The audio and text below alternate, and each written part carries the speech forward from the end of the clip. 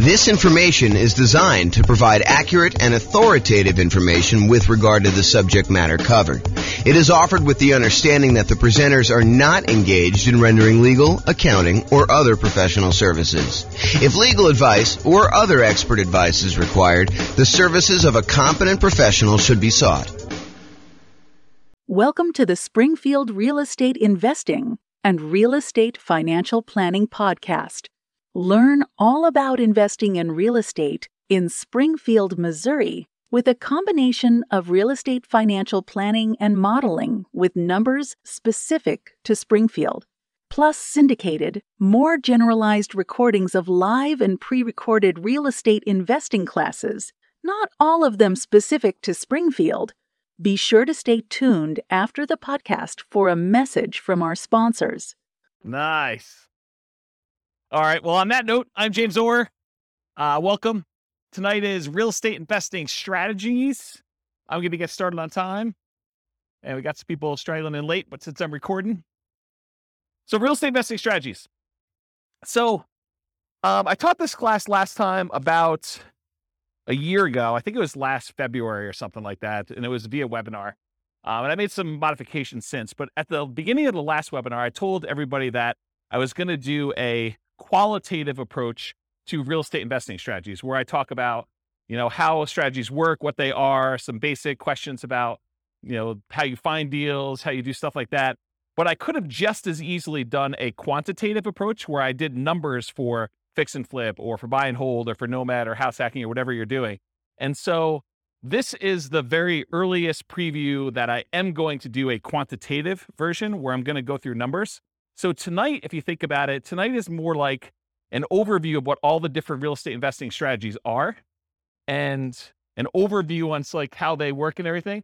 And then over the next, whatever it is, 8 weeks or so, we're going to pick one strategy and we're going to go deep into that strategy, like a 2-hour class just on that strategy.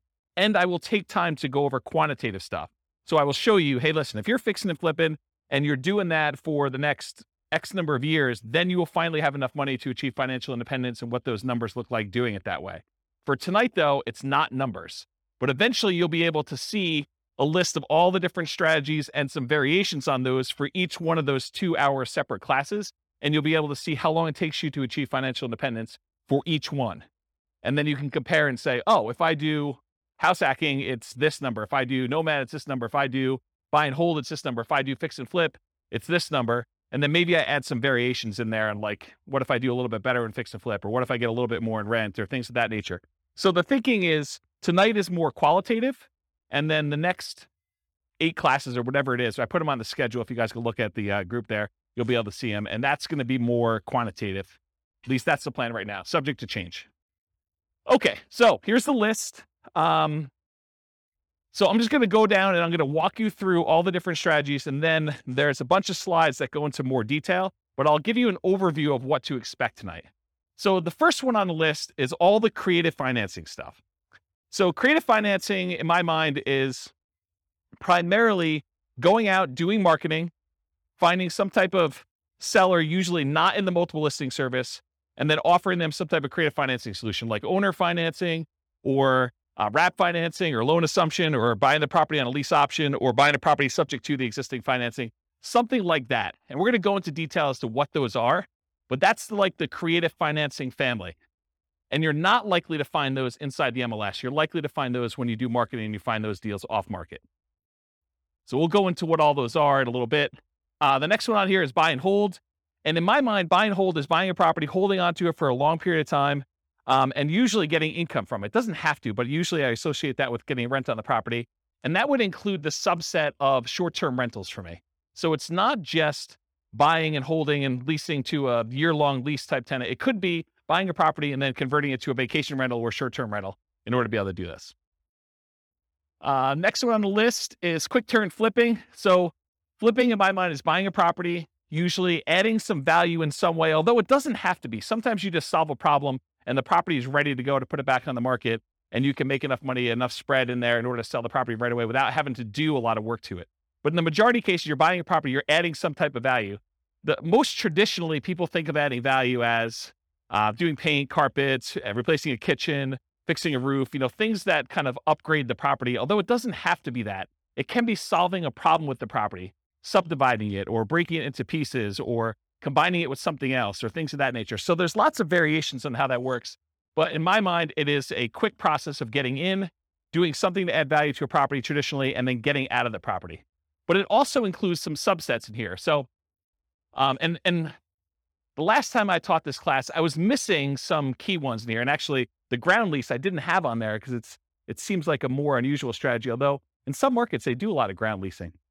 But anyway, I digress. So there were some that I was missing, and some of them that are missing are right here. So I added to my list since the last time, live-in flips, because some people actually ask me, so what about when you go buy a property that needs fix up, you move in, and you're doing the fix up over the next 6 months or a year or 2 years, whatever it takes in order to be able to then convert the property to a rental, or maybe you just fix it up and eventually resell it and buy another property.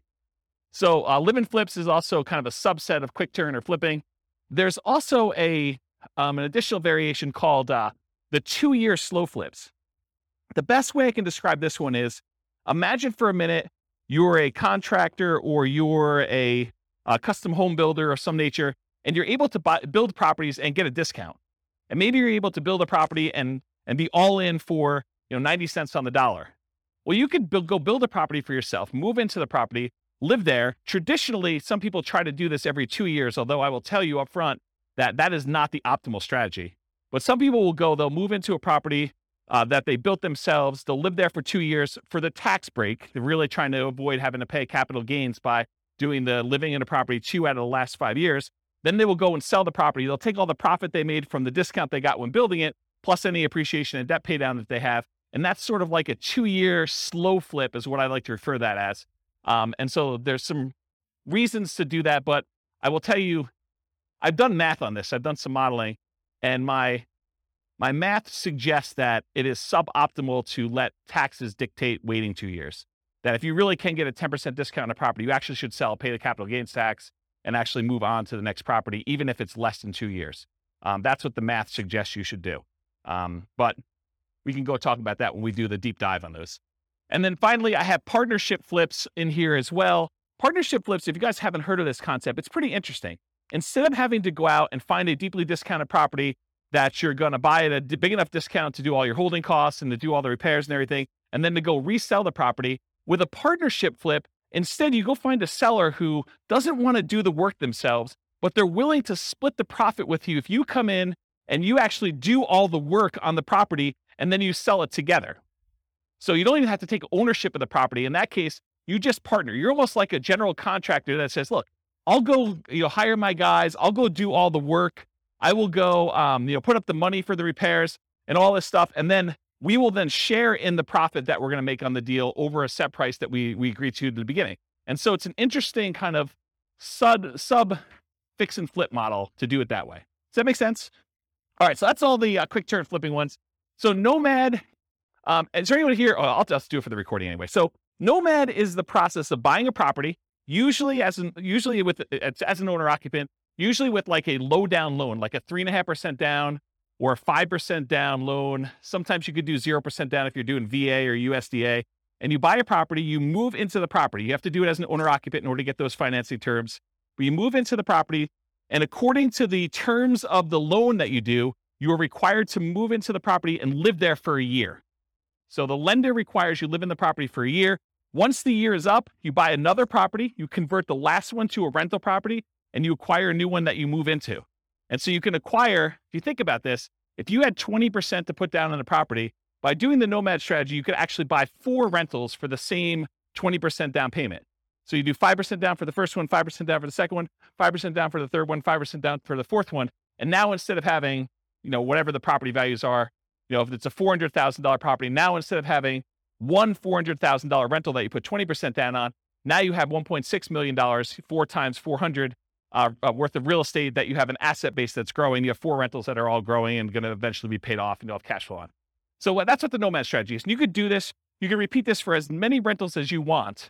There's no loan limit for owner-occupant rentals. So you hear about sometimes, not being able to get more than 10 loans if you're going to be an investor before you have to go to some type of portfolio loan or some type of more unusual loan product. Well, with the Nomad strategy, since you're buying properties as an owner-occupant, there is no limit on the number of owner-occupant loans you could do. You can buy your 11th property as an owner-occupant, live there, and actually get a 5% down loan. So interesting that way. Then there's a whole bunch of sub versions of Nomad. There's Nomad by proxy. Nomad by proxy is when you have someone else go and Nomad for you. And actually, Dwayne kind of is one of the people that was suggesting we teach a class on this. But the idea is, let's say your grandparents want to move into the area because they want to be near your grandkids. Well, if you can convince your parents, the kids' grandparents, to actually Nomad on your behalf, maybe you even provide the down payment. They actually are the ones moving every year, and you're buying a new house. So it doesn't have to be you that moves into the properties. It could be a family member. It could be your kids. You could decide, hey, while you're in college for the next 4 years, you are going to move 4 times. And I'm going to help you with down payment, and I'm going to be a co-signer on the loan, but you're going to be the one living in the property. And so you can actually acquire 4 properties over 4 years without you being the one that moves using the Nomad by proxy strategy. Then you can also do Nomad where you house hack. So you move into a property and maybe you rent out a room, or maybe you buy a duplex for the first one, or a triplex or a fourplex, and you have roommates, or you have like housemates in the units next to you while you do this. And so Nomad with house hacking is combining the Nomad strategy where you're serially buying houses, sequentially buying them 1 a year, with another strategy of like house hacking. Nomad to short-term rental. This is a new one that a lot of people may not have seen before, but one of the challenges we're seeing, at least in our market here in Northern Colorado, and probably across the country, is this: prices have gone up so much and rents have gone up, but not quite as much as prices. And interest rates have risen such that it's getting harder and harder to cash flow on properties, especially when you're only putting 5% down. And so one of the solutions to that is to actually Nomad into a property, live there for a year, and maybe even during the year, you actually rent it out, vacation rental by owner, or Airbnb or something like that. Where you are buying the property and you're doing short-term rental in order to get some income on it. But then maybe after you move out, instead of converting it to a lease with a 1-year tenant, you can get a lot more income and net a lot more income if you convert it to short-term rentals. The challenge is you probably need to pick slightly different properties when you're nomading originally. You might not want to do, property on the outskirt of town where we've been buying a lot of nomad properties lately. This might be one where you're willing to pay a small premium to have it more in town in a more walkable part of the area. And you pay a premium for that. So you want to make sure that you got your strategies right, but you could then convert those to more of a short-term rental after you nomad in the property. And that could help solve some of your cash flow problems until rents increase enough where it's no longer an issue. And then you could reduce your workload by not having to manage those short-term rentals and convert them to long-term rentals. So does that make sense? So there probably are regulations, and I don't know what they are. So we'd want to go check in with the city and find out if the one that you're considering is able to be converted to a short-term rental. And in some cities, they're requiring licensing to do that. Some cities, they're requiring you, pay the lodging tax or whatever it is. So you need to do the equivalent research in whatever market you're in. I don't know the numbers for Fort Collins. That's not something clients of mine have done. But I think the strategy is to find ones where you can do it. And it might be a property that is already licensed, that maybe the license passes with the property. And so you'd want to go select properties where that is a viable solution and do whatever the regulations say. We're not encouraging you to break the law. We're not encouraging you to kind of go around and try to figure out ways to circumvent things. We're telling you comply and find ones that where it does work. And if it means it doesn't work in that particular area, then we're not doing it. So that's what I would say about that. And so one of the reasons why I'm reluctant to give very specific answers in some of these things is these things change over time. And, a year from now, it could be very different. They could say, nope, we're not doing any more. Or they could be like, yeah, it's a free for all. Anyone can do it. Any property, any part of town. You just don't ever know. So yeah, the correct answer is before you buy a property, you should do that due diligence to make sure. And if you're not willing to do it before you go under contract, you absolutely 100% should be doing it while you're under contract, while you're able to deal with that provision in the contract that gives you the right to do your due diligence, and you are able to terminate based on finding out if it doesn't work in that case. But it's better to do before you go under contract, especially if you're having to be aggressive and bid and waive things and things of that nature. So yeah. Any other? Good. Yeah. Do you have any other? Okay. All right, cool. So that's the list on there. Oh, so that Nomad to short-term rental is another option for Nomad. Lease option Nomad. Lease option Nomad is a variation on combining lease option exits with the Nomad strategy for acquisition. If anyone has ever read the book I published, it's called how to acquire a multi-million-dollar real estate portfolio starting with $3,000, or if you've seen the class with the same title, it's that strategy. It's buying a nomad property, and then once your year is up, instead of actually converting it to just a long-term rental, you decide to do a lease option exit. You find a tenant buyer who wants to move into the property, who wants to buy it from you, and they need a year or 2 or 3 to do whatever they need to do in order to get qualified for the loan and purchase it. And so it combines the nomad strategy of how you acquire properties with then you getting cashed out of the deal, ideally without the help of, real estate agent and real estate agent fees, for you to then sell the property to them a year or 2 or 3 down the road. You get a pop. You can then use that money to fund additional down payments for your additional nomads, plus probably more, so that you can eventually buy additional 20% down rentals and speed up the process. It takes a little while to do it, but over time, you're able to acquire more than one property in a year, which is a limitation traditionally of nomad. And you're able to do this strategy with less money, because you usually get a option fee from the tenant buyer when they come in, which in some cases can be enough to fund your down payment for the next purchase. So that's why you can do it with just one down payment. And then other variations of nomad. There's quite a few different ones. One of the things I'm known for is kind of doing nomads and nomad variations. And so there's a whole bunch of other ones, but those are the big kind of groups. Another real estate investing. By the way, I run, as you probably can tell, I run a really informal class. So if you have questions, feel free to ask your questions, and we'll get the mic to you and you can ask us. So real estate investing strategies, house hacking. House hacking usually is getting income from a property that you're living in. One of the most common ways to think about this is someone who buys a duplex, a triplex, or a fourplex, where they're living in one of the units and they're renting out the other units. But it could just as easily be you buy a single family home and you rent out 3 other bedrooms where you live in one bedroom, or maybe you live in the living room and you rent out the 3 bedrooms, or something like that. So it's really getting extra income from a property that you're living in. That's the house hacking strategy. Next strategies are BRRRR and BRRRR. They're just adding an extra R. So BRRRR stands for buy, rehab, rent, refinance. And the one that has an extra R is adding repeat to the end. So it then becomes buy, rehab, rent, refinance, repeat.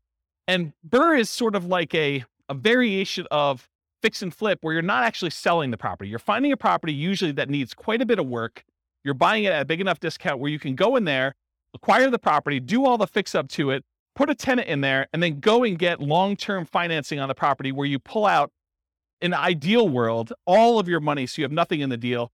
In most cases, in a practical sense, most of the time you can go and you can buy a property and leave minimal amount in. And minimal, it's probably going to be in the neighborhood of 5% or so in most markets. Although you can find ones where you leave nothing in the deal, and you can find ones where it's considerably more that you have to leave in the deal in order to do that. So that's what BRRRR is. Wholesaling and wholetailing. I'll start with wholesaling. Wholesaling is usually the process of finding a property, usually off market. It's usually not in the MLS. It's usually off market, where you do advertising, you find a seller, oftentimes a motivated seller. You come to an agreement with the seller, you put the property under contract, and then you go and you take your contract, which now is personal property to you, and you try to sell your rights to that contract to another investor. And that other investor is going to close on the property and actually pay you a fee to become you in the deal and take over your rights in that contract. Okay. If you think about it, wholesaling is very similar in a lot of ways to what a real estate broker does.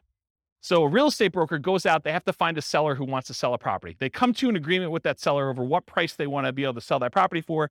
And then that real estate agent, often with the help of the other real estate agents in the market through the cooperative agreement of the MLS, but a lot of times that real estate agent will go out and they'll try to find a buyer. And then when they sell the property, they get paid a fee. The difference is a real estate wholesaler is actually not representing either party in the transaction. They're acting as a principal, and they're selling their personal rights to the contract to someone else to close on the deal. A real estate broker has obligations to the seller or obligations to the buyer, depending on how their contract is structured. And so they're representing one of the parties in the deal, and they're acting as a middleman, right? They're getting paid a fee to do that. So one of the things I will bring up is, if you want to do wholesaling and you're going to go out and you're going to go find a seller, and it's not just any seller, it's a seller that wants to sell a property at a big discount. And then you got to go find a buyer. And it's not just any buyer. It's a buyer who wants to buy an investment property, sometimes at a big discount. Sometimes it's because it needs a lot of work and it can scare a lot of buyers away. But if you've got to go do the work of finding these rare sellers and finding these somewhat rare buyers and then get paid a fee in the middle for doing that, why not just become a real estate agent and actually go find any seller and then have other real estate agents in the market come find their buyers for you, where you still get paid a fee. Sometimes it's as much as you'd get at a wholesaler. Sometimes it's more. Sometimes it's a little bit less. But then you don't have to do both sides. You can only do one side. In fact, if you want to just go find all the investors that want deals, you could just represent the buyers finding deals for them. And you don't have to go find the sellers, or you can just find the sellers and do it. So I don't know. You're welcome to wholesale, but I've got some different thoughts on that. And the wholetailing is the same idea of wholesaling, except instead of it finding a real estate investor buyer on the other end, a lot of times you're finding a great deal and you're selling it retail to a traditional buyer who's probably going to go live in the property. And so wholetailing is like wholesaling, except you're selling it to a retail buyer. Any questions on any of this? I'm going really fast because I know that I've got a lot of ground to cover. So if I'm confusing anybody, I know some people in this room could teach this class, but I know there's other people that I don't know. And so I don't know what your level of experience is. So if we got questions, let me know. Okay. All right. Options and option auction. So you can go and acquire an option to buy a property. This is not lease optioning where you're leasing the property and you have the rights to buy it. This is just the option where it says, hey, look, I want to be able to buy your property for you for a specific price sometime before a specific date. And so you get the rights to be able to acquire a property at a pre-agreed upon price for a specific period of time, often for some money. And so the example I like to use, which is an easy one to understand, although most of them are not this clear cut, but imagine for a minute, you think, or you know that Walmart is coming to town, and you know of a property that the person who owns it does not know about Walmart, and it's not imminent. Walmart may come to town in the next 3 to 5 years, okay? So they're like, hey, look, my property is worth $200,000. You come to them and you say, look, I'll give you $500 for the rights to be able to buy your property for $300,000, $100,000 more than what it's worth today, anytime in the next 5 years. I give you $500 today, and I'll be able to buy it for $300,000. And they think to themselves, it's only worth $200,000 today. This guy wants to give me money to be able to buy it for $300,000.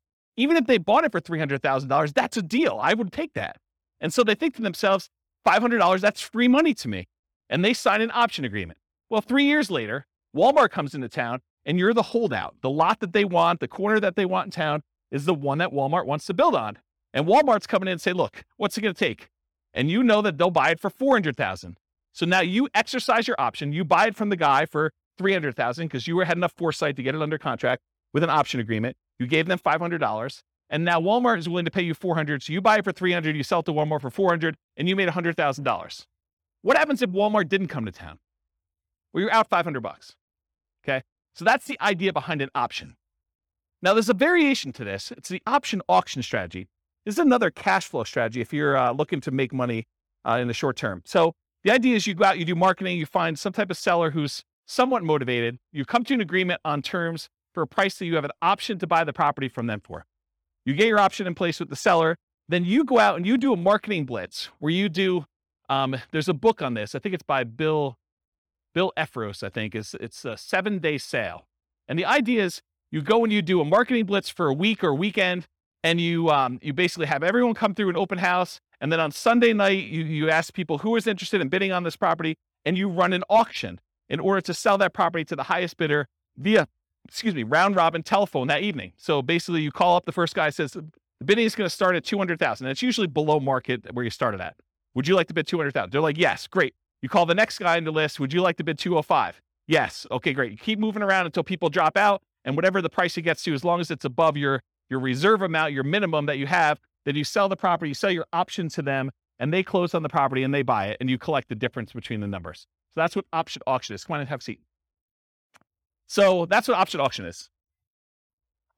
To be kind of comprehensive, I put in here real estate investment trust. It's sort of the odd one out, right? Because a real estate investment trust is not as much a real estate investing strategy as it is a very passive, you're participating in someone else doing some type of large scale real estate syndication. And so you come in, usually through a stockbroker, you pay some money in order to become one of the cash partners in a deal in order to acquire, usually like larger buildings or larger apartment complexes or things of that nature. And so that's what a real estate investing trust is. I put probate on here. That too is also kind of a weird one because it's not as much a real estate investing strategy as a source of deals. And I wanted to sort of be comprehensive about it because it didn't really fit in with everything else. But you could go to state attorneys or probate attorneys, and a lot of times they are dealing with the estate and they don't want to have a piece of real estate in the estate. They want liquidity. they want to have the money to distribute to the heirs instead of a piece of property, especially if it's a large portion of net worth and they can't evenly divide it pretty clearly. So a lot of times they'll go and they'll want to sell a property, and you could come in as a real estate investor. And sometimes these properties, because a lot of times it's elderly people that haven't maintained their property appropriately, they need work or updating. And so it sort of can be an option for a fix and flipper or a burr person or someone who wants to, maybe even nomad into it or something like that. But it's more of a source of deals. So you can get the list of people that are in probate. Probate's when someone dies, in case you didn't know. So someone passed away, they go into probate, and their estate needs to get distributed. So that the process of distributing the assets is called probate. So you can go find those deals that way. And then they have to publish that in the paper. So it becomes a public list. So it's a source of places you can market to. Short sales and foreclosures. Again, this is just a source of deals. I mean, short sales is when a seller needs to get the permission from the bank to pay less than what the balance on the mortgage that's due in order to facilitate a sale. So let's say you have a $400,000 property. Someone owes $400,000. In order to be able to sell the property, the bank has to say, hey, I'm willing to accept slightly less than $400,000 in order to get this sold. Otherwise, it's going to go into foreclosure. We saw a lot of these during 2008, 2009, 2010 kind of era. And since then, we haven't seen very many at all. But this may come back, right? It may come back at some point in the future. So really, that's a strategy where you go and they're usually listed inside the multiple listing service because the real estate agent is usually listing it for the seller, and the seller has gotten permission or will get permission from the bank to accept less than what's owed in order to let a sale go through. And so that's a way to get properties that way. And then foreclosures is once the bank has to take ownership of the property back. So they will foreclose on the property in order to get ownership from the seller who is not paying on their mortgage. So now the bank owns the property. In most cases, during the foreclosure process, there's a foreclosure sale, a lot of times at the courthouse, and the bank will have to bid to get their property back, or other people can bid more than what they owe and try to buy the property that way. But if the other people don't bid it up, then the bank actually forecloses. They take ownership of the property, and then they usually turn around and list it in the MLS as a foreclosure. It's a bank-owned foreclosure inside the MLS, and then real estate investors or anyone can go in there and buy those properties from the MLS, but they're bank-owned. So I think I covered all those. So tax liens and tax deeds. So you could go, if you don't pay your property taxes, the county wants the money that you would otherwise have from property taxes in order to be able to do their good work, do their roads and schools and all that other stuff. So what they often will do is they'll say, hey, if you're an investor, you can come in and you can pay the property taxes on behalf of Johnny Seller or Johnny Homeowner. Johnny Homeowner hasn't paid the property taxes, so you as the investor come in, you pay the taxes on behalf of Johnny Homeowner to the city or the county, and then Johnny Homeowner needs to actually pay you the taxes back plus an interest rate. If they don't pay you that interest for a certain period of time, it varies depending on county and state, but if they don't pay you that amount of money for a period of time, then you can go and you can actually foreclose on the taxes that you paid because they're lienable. And so that basically you can foreclose on the property and get ownership of the property for fronting the taxes for Johnny. Now, in most cases, Johnny has an escrow statement through the mortgage company, and the mortgage company is going to probably pay those taxes because if you go foreclose on it, it wipes out the mortgage in a lot of cases. And so the mortgage company wants to protect its security interest in the property, and they're going to make it whole and pay the fees on top of that. And they're just going to go ahead and add it to what Johnny owes in some form or another. So it's hard to get ownership of the property, although it does happen, especially with free and clear properties. And about 1/3 of all the properties in the United States are free and clear. They do not have a mortgage at all. But if that person doesn't pay their property taxes, and the county is trying to notify them, so it's not like a secret that these things are happening.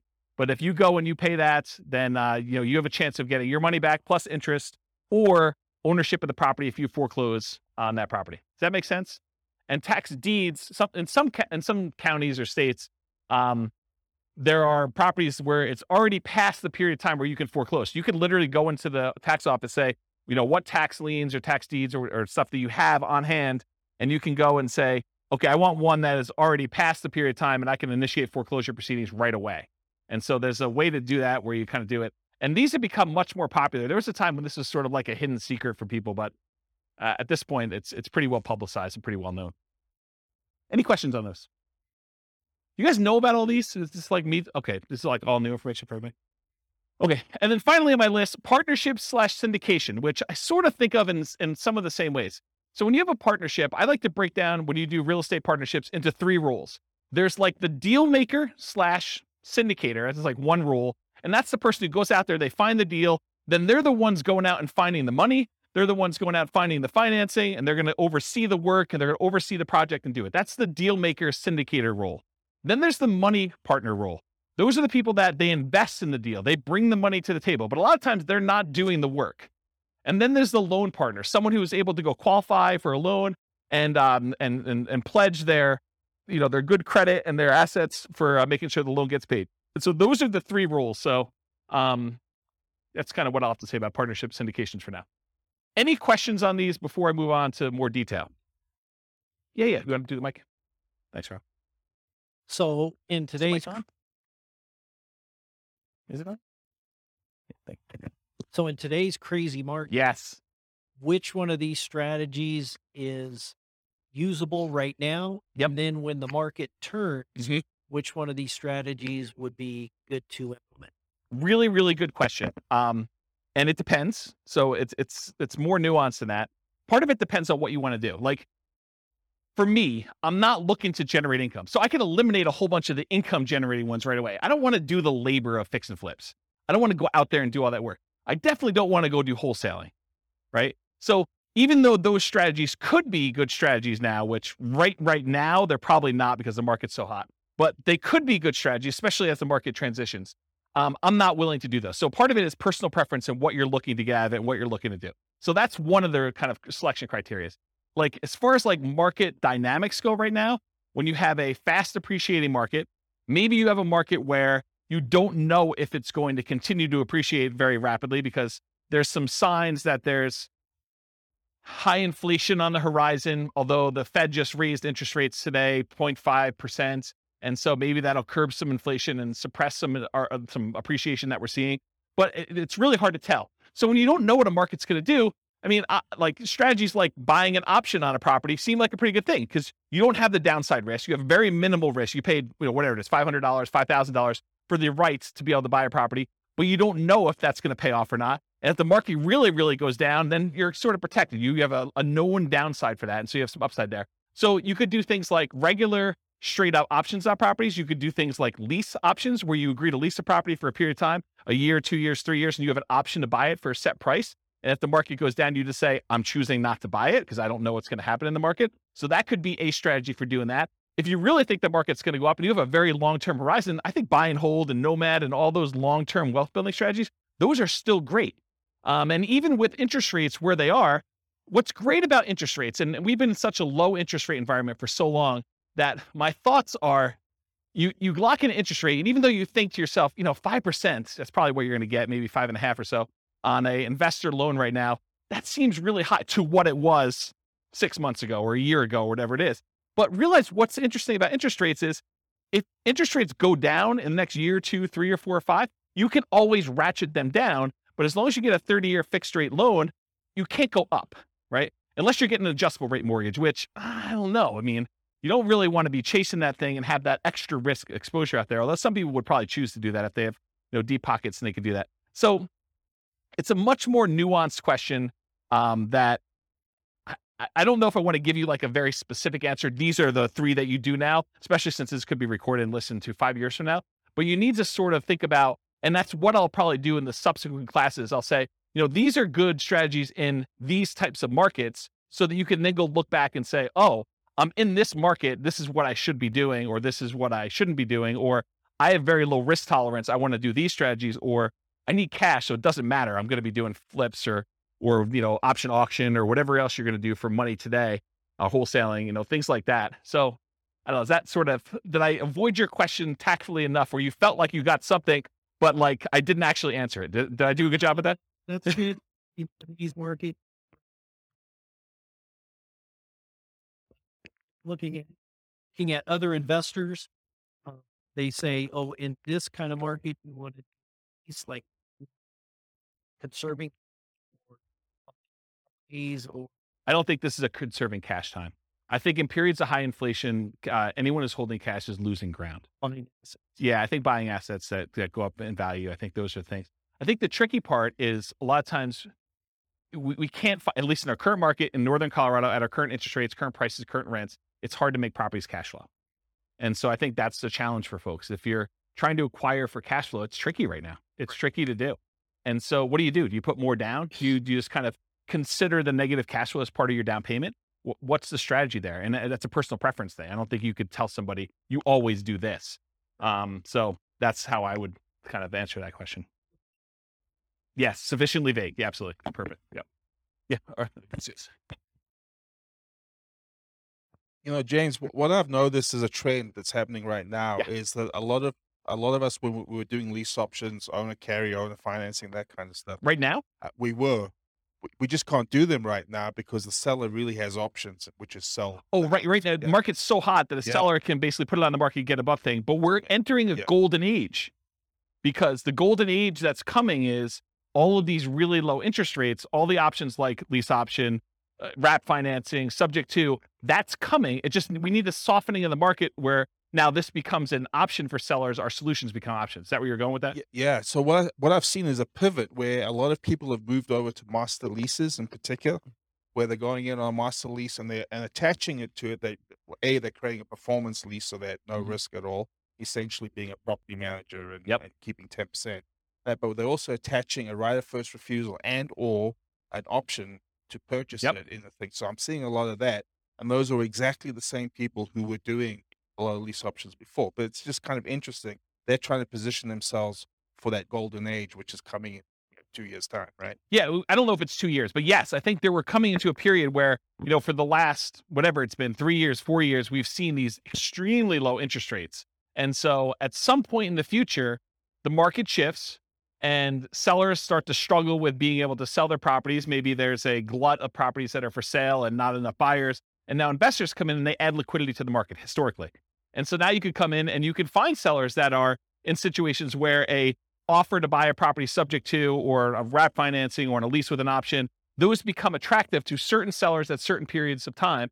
And so now you can come in and you could take advantage of the really low interest rates we saw historically last few years, a few years in the future. But that's not here yet, right? And so we're sort of like waiting for a period where the market has shifted enough and you could take advantage of different strategies at different times.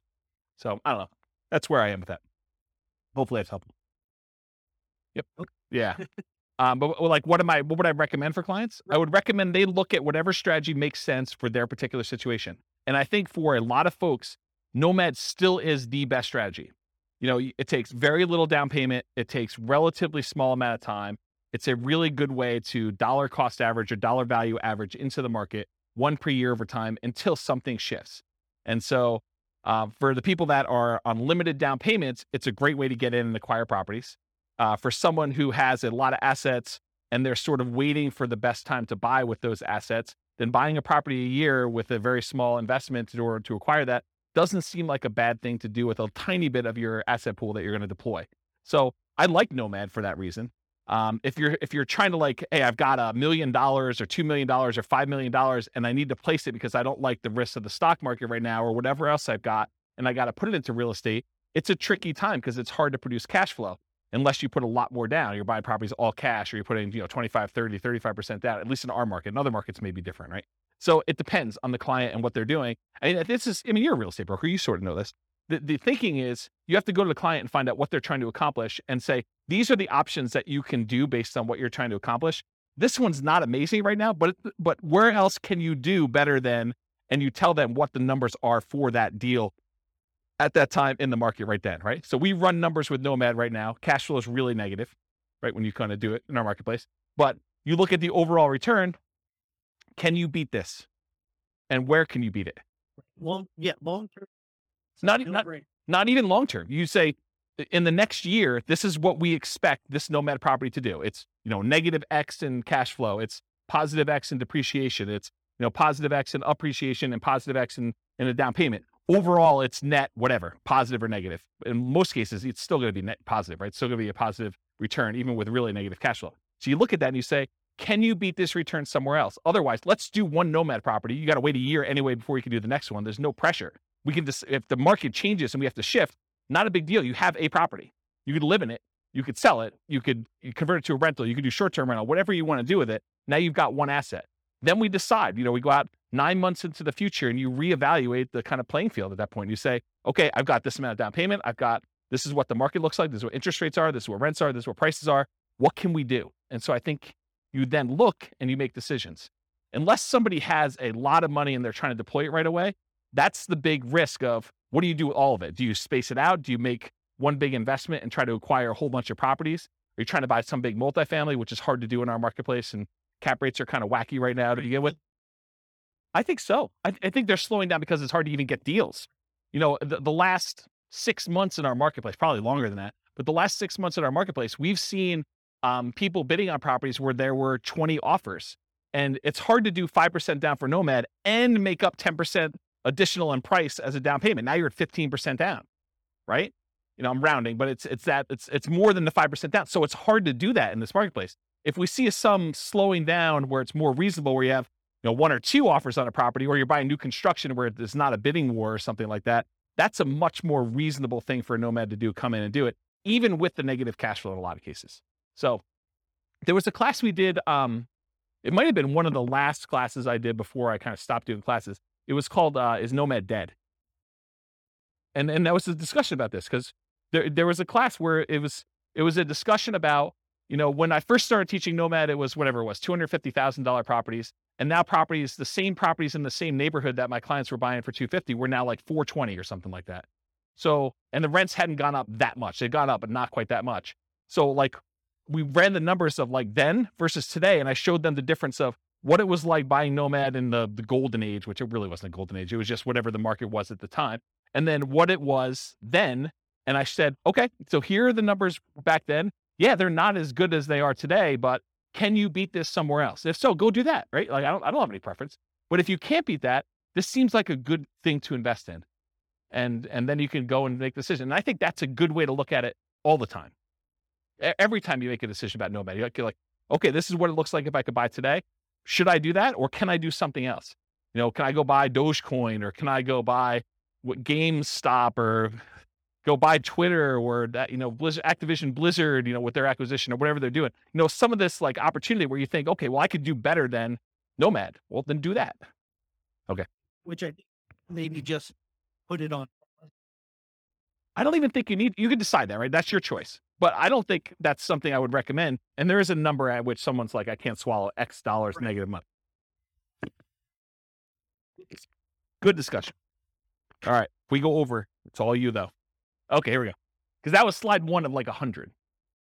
All right, here we go. So I wanted to start this earlier, but I wanted to give you the like content of the class first before we got here. So get rich quick versus get rich slow.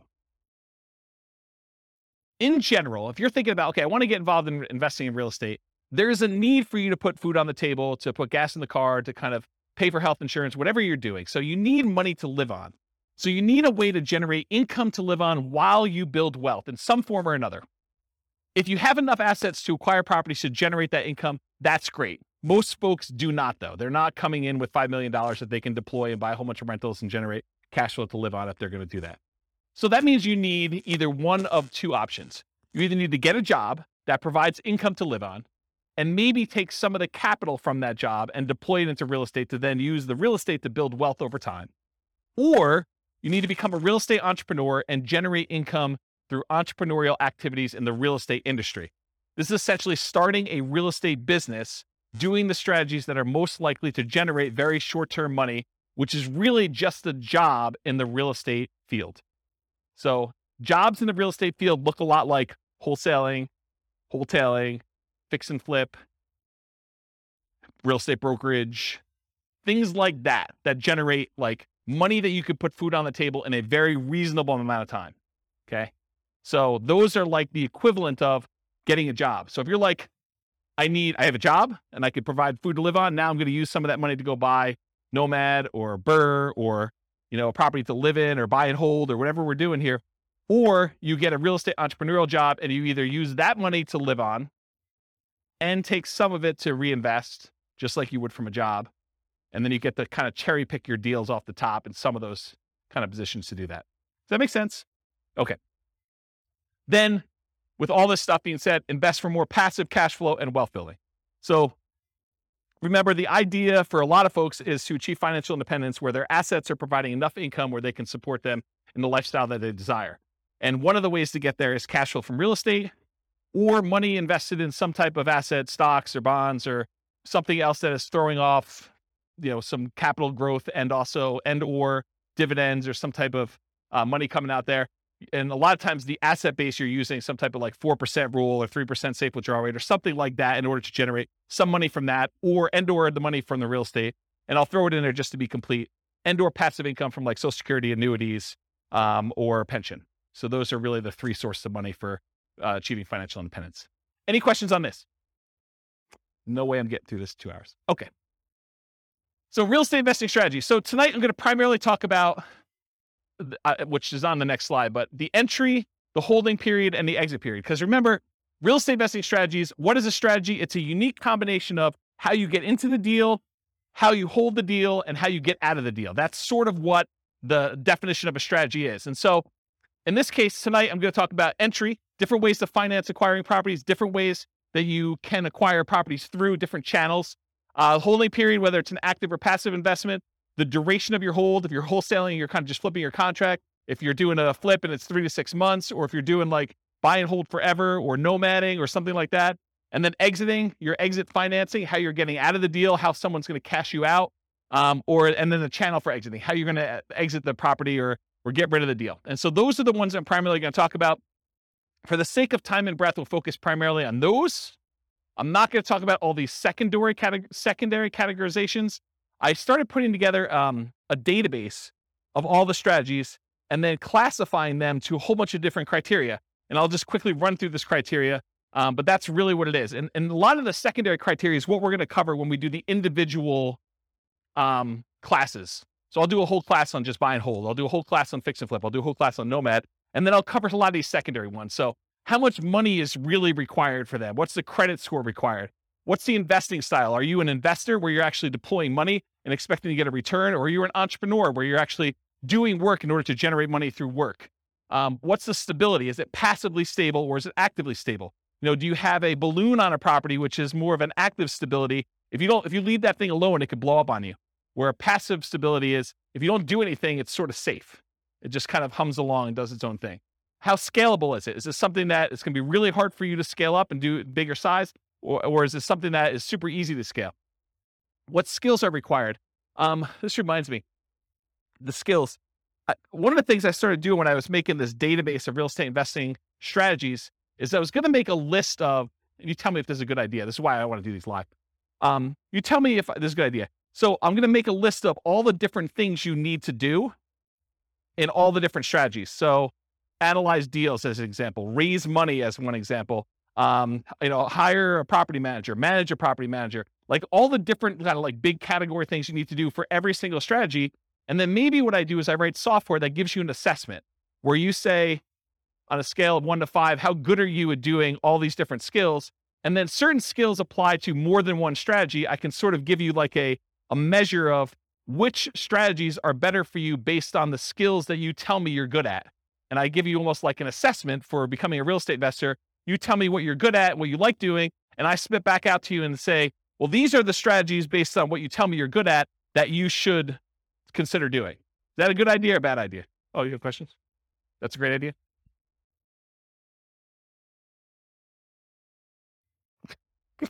You can't wait to talk. No, I think it's good. I Okay. think you also, though, have to put in there, what is their risk tolerance for those? That's probably another one. Right? That's probably another like asset assessment kind of question, right?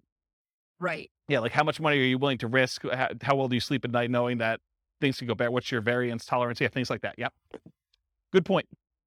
So skills required, sales, analysis, property management as some examples. What's your risk exposure rating? Like how risky is the strategy overall? What's your profit timing? Is it cash now, cash flow, wealth building? What kind of subgroups you would direct market to? Probate being an example, high equity being another example, low equity being another example. What are the best markets? I think this is to your question more up, like where you're talking about, is this a soft market strategy? Is this a hot market strategy? Availability, like, are these like really rare deals? Are you very likely to not find any? Or is this like something you can go out and you can buy today? And then can you invest using retirement accounts? Kind of another one on there. So those are like my secondary criteria. We're not going to talk a lot about those tonight. It's primarily going to be this primary categorization. All right, so here's a visual. There's no way I'm going to get through this. Here's a visual of the three different things. So the entry, the holding period, and the exit. The channel and financing for both the entry and the exit, and then the holding period, whether it's active or passive, and the duration for that. Okay, gonna be great. All right, so buying, acquiring, entry into real estate market consists of two major considerations: the channel, the source of where you can find those deals, and then how do you finance it? All right, financing when buying. So these are the lists of all the different ways to kind of finance or fund the acquisition of a particular strategy. So cash, it's a really obvious one. You want to go buy a property, you put up all the cash, you go buy it. But there's also cash equivalents. There's things like, I want to go do fix and flip and I have a free and clear property. Instead of actually selling my free and clear property, I could go put a home equity line of credit on that property and then only pull the money out that I need in order to fund the acquisition of my fix and flip. And so that's sort of like a quasi-cash equivalent, because it looks like cash, but you had to borrow money from yourself in order to be able to do that. Or if you have $1 million invested in the stocks and you want to use a margin account, you can go borrow up to 50% of your stock holdings and use that money in order to acquire the deal. Yeah, you're adding some leverage or risk into it, but that's the idea behind cash equivalent. Traditional owner-occupant loans, this is usually for stuff like house hacking or Nomad or things like that. You can get 0% down VA or USDA loans in order to acquire properties as an owner-occupant. You can do 3.5% down loans to buy single-family homes, duplexes, triplexes, or fourplexes as an owner-occupant, and you can do 5% down conventional financing in order to acquire these properties. And everything except for the 0% down VA has PMI. If you put less than 20% down, VA instead has a funding fee, sort of like a prepaid fee you pay up front that takes care of the insurance risk that VA has for putting less than 20% down.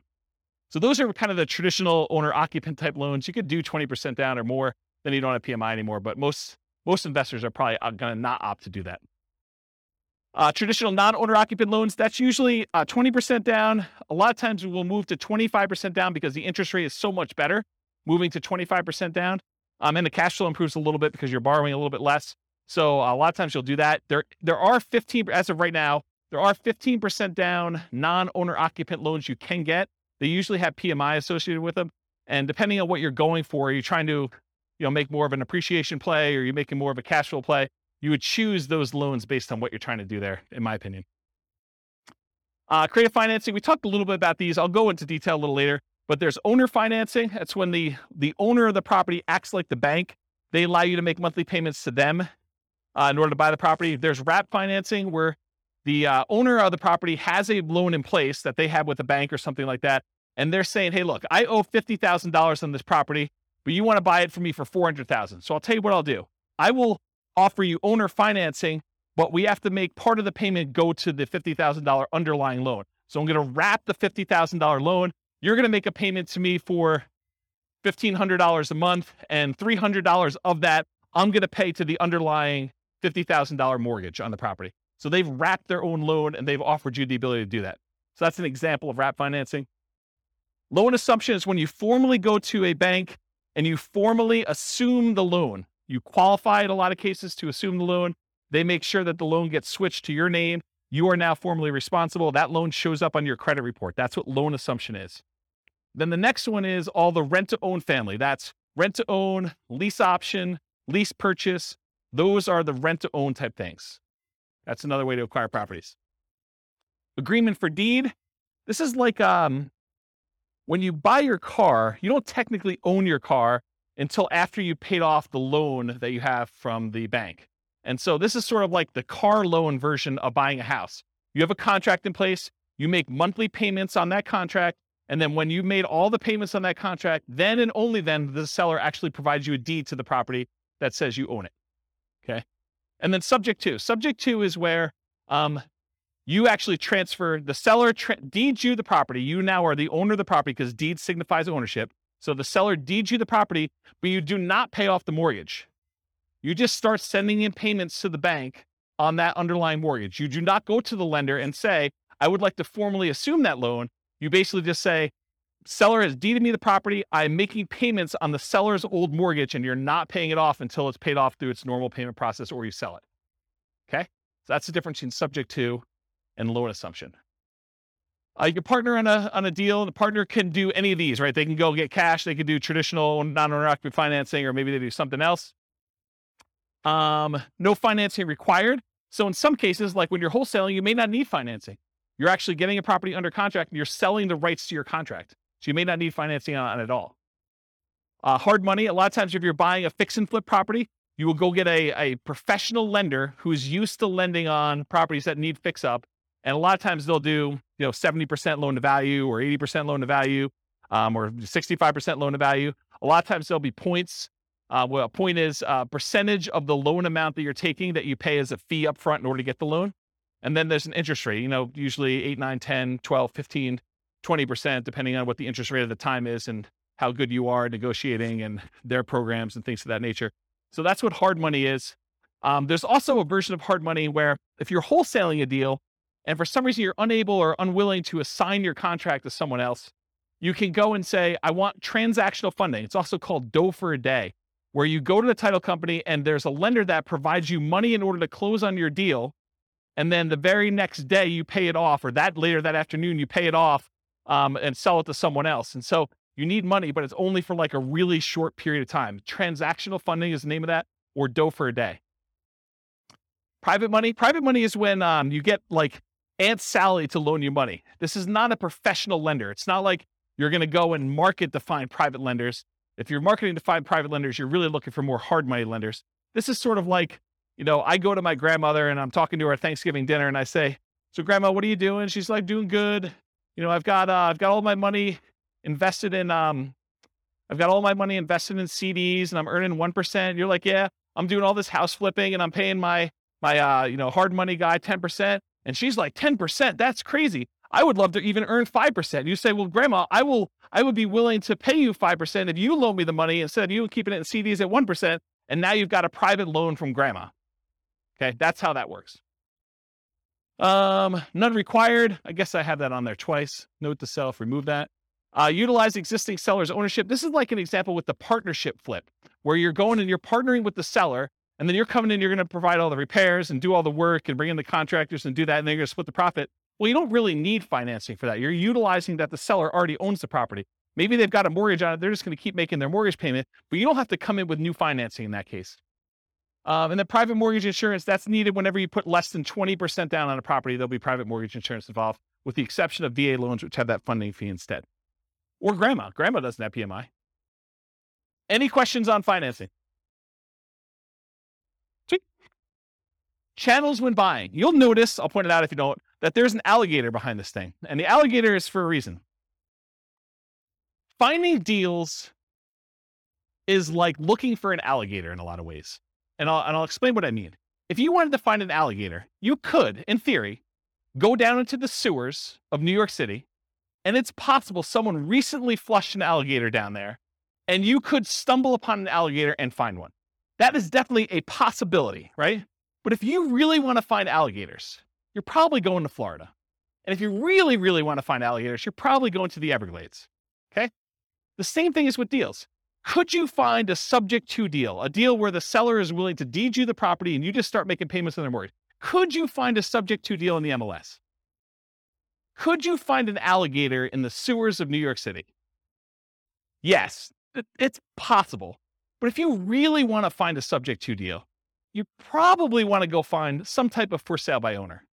And probably, if you really want to do it, and that's like the Florida equivalent, you probably want to actually go and find a for sale by owner that's not already marketing their property and doing the advertising themselves and looking for a little more of like a retail buyer. You probably want to do some type of marketing to uncover some type of motivated seller of some sort, and then find it where subject to actually makes sense and it's a deal for them. Does that make sense? Do you understand why I use the alligator analogy? Okay. All right, so where can you find deals? You can find them inside the MLS, including, which some people don't believe, you find foreclosures inside the MLS, because that's where banks list them after they've taken them back as foreclosures. You could also find short sales. Short sales are when the seller, where the lender accepts less than what is owed in order to facilitate a sale, and those show up in the MLS. Then you have the whole for sale by owner group. there's actively marketed for sale by owners. This is when a for sale by owner puts a sign in their yard, they put up their ad on Craigslist, they put up their ad on Zillow, and all those other places, and they are trying to actively sell their properties themselves. That's an actively marketed for sale by owner. But then you also have hidden for sale by owners. These are properties that are for sale by the owner. There's no agent involved, but you find these through marketing, sending out direct mail, putting up ads on Google or whatever else you're doing, and making a website, doing networking, telling people, hey, listen, if you ever want to sell your house or you know someone who wants to sell, I'm a buyer, I'm an investor, I'm looking for a property so that I can do work on and flip or whatever you're looking for. So through marketing and networking are the two ways to find non-actively marketed for sale by owners. You can also find deals from wholesalers. So wholesalers are out there usually doing these stuff, hidden for sale by owner stuff, marketing and networking in order to find deals. That's primarily where wholesalers find deals. And so the wholesalers can be the source of those deals. They become the middleman. They almost become like a subset of the multiple listing service, except they're a one-person MLS. They find their own deals, they put them under contract, and then they're trying to sell their contract to someone else. Tax lien or tax lien sales. Auctions. So when a property is delinquent enough, the bank will start the foreclosure process, and then they will have an auction to bid on basically what they owe on the property or what someone else is willing to bid in order to buy the property. And so there's foreclosure auctions. There's also IRS and other government auctions, like a DEA auction. So if a house gets seized for, I don't know, before it was, growing weed, I mean, you could have your house seized. I mean, until it federally becomes legal, technically could be seized by the DEA for that.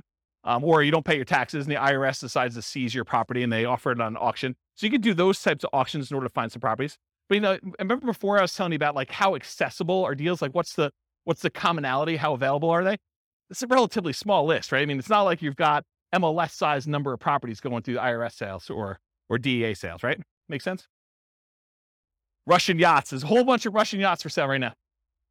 Stockbrokers, you can use those to acquire REITs, real estate investment trusts. Syndicators, someone who's going to go and put together a syndication. They're going to buy a big apartment complex and they want to sell their, shares of their syndication to you. And then REO is real estate owned by banks. So in some cases, some banks, they may take back a portfolio of properties and instead of listing them in MLS, they may actually fish it out to their real estate investor clients first. And so any properties owned by the bank, real estate owned, could also be offered directly from the bank in that case. Any questions on this? Sweet. Making up time. All right, so that was the entry stuff. Now we're going to talk about holding. So you have two groups, active or passive, and then duration. So active or passive, you're actively adding value, like doing a fix and flip. And is the property vacant or is it owner occupant? Are you doing like a fix and flip where it's a property that's vacant, you're doing work on it, or is it like a live-in flip that you're doing over the next 6 months or year or 2 years or whatever you're doing? Those are kind of the two ways to think about it. Active income, rent.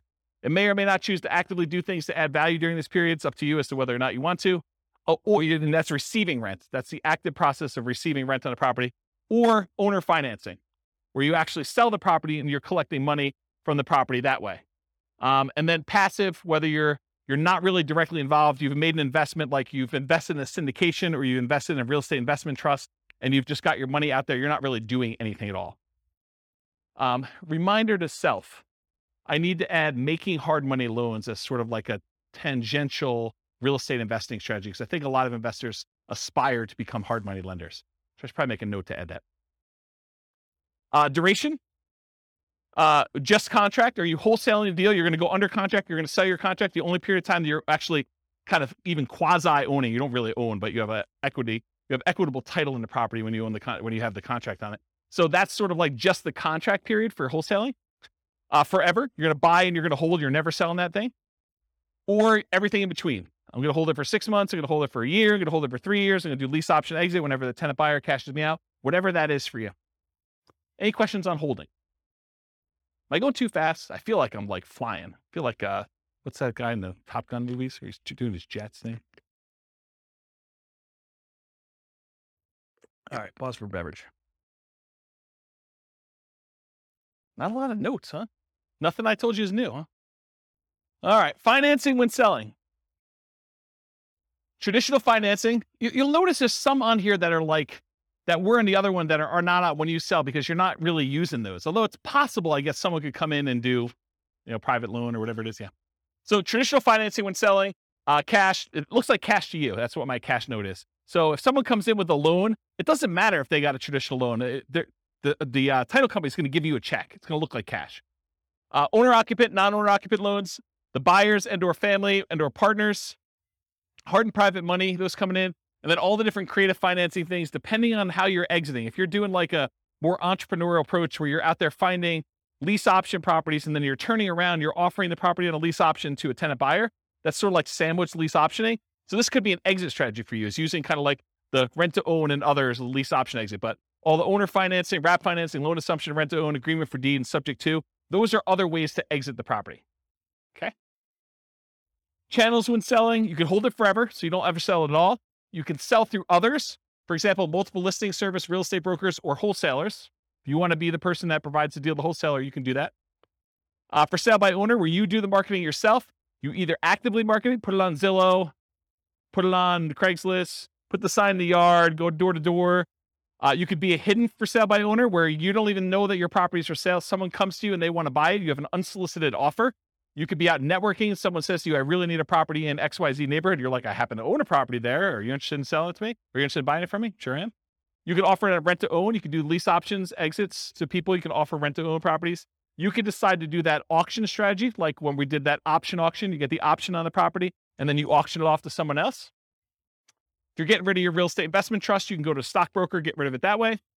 In some cases, when you're partnering with other people, your partner's going to come in and they're going to buy you out. They're going to say, you're like, I want to get out of the deal, or they're going to tell you you are getting out of the deal, and the partner's going to come in and buy you out in that way. And this is ignoring losses like natural disasters, lawsuits, bankruptcy, foreclosure, divorce, right? Those are ways you could also lose your property. You could exit, but I'm not planning on those, although they do exist. Any questions on selling? Making up ground. All right, good. All right, so here are the 6 types of creative financing. I've been kind of telling you all night that I'm going to get to these. I'm finally getting to them, although I have sort of told you about them at some point. So I guess I probably should put this earlier. So here are the 6. We've already talked about what they are. There's a slide for each, so I'm going to go through them. All right, here's a warning.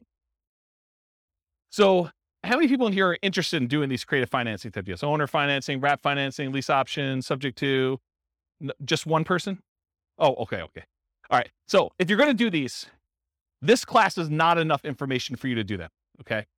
Any course you buy online is not enough information for you to do that. You absolutely, 100%, should do a consultation with an attorney in the market you plan on doing the deals and make sure you have the correct paperwork, the correct way to structure the deal so that you don't get in trouble, okay? There's a slide on this coming up, but this is like you're given great power, which with it comes great responsibility. You could really screw somebody over with this. And you could screw them over like unintentionally. You just structure it wrong and you don't realize it, and then something happens to you and it's bad, okay? So you really, really want to make sure, and you don't know what you don't know, right? Like everyone thinks, oh, I did the course, I paid the $1,000, I got the whole thing done. I mean, I got 8 hours of training on how to do lease options. I know everything. Maybe not there, okay? So I strongly recommend always get the advice of and use an attorney use an attorney on all creative transactions. Now, after you've done 1 or 2 of them, can you probably replicate what they did in most cases? Probably, right? I mean, I think that's probably true. Although there's nuance and differences in each deal, and an attorney may save you from making a mistake on one. If you think of it as the attorney is just an expense of getting this kind of creative transaction done, you could look at it as an acquisition cost. I think that's prudent to do. So these can be complex, highly nuanced transactions. If done incorrectly, you can get you in expensive trouble. Whatever it is, $1,000 or $2,000 you pay for an attorney to do it right could save you $500,000 later. So that's a good return on investment, in my opinion. All right. It has to be win-win or no deal. So with great power comes great responsibility. It's from one of the Spider-Man movies. I forget which, but I think that's an appropriate thing to say here. Yes, you probably could structure deals that are not win, where you take advantage of people, especially people in sort of like rough situations where they've got things going on, where they're motivated to sell a property for whatever reason. They may not be thinking clearly. They may be in a position where if you were unscrupulous, you could take advantage of them.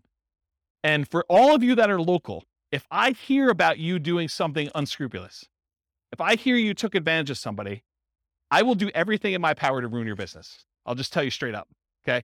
You'll be removed from this group because I don't want someone looking up your name and saying, oh, so-and-so is part of that investor club. They must have learned how to do this crazy, stupid stuff from there. And I'm going to go ahead and assume that James taught it to him and all that stuff. So our community is small enough that you will be removed from the group, but it will not end there. If I find out that you did something unscrupulous, I will go out of my way to say, do not do business with so-and-so. And it will get ugly. So I'm just telling you up front, don't do it.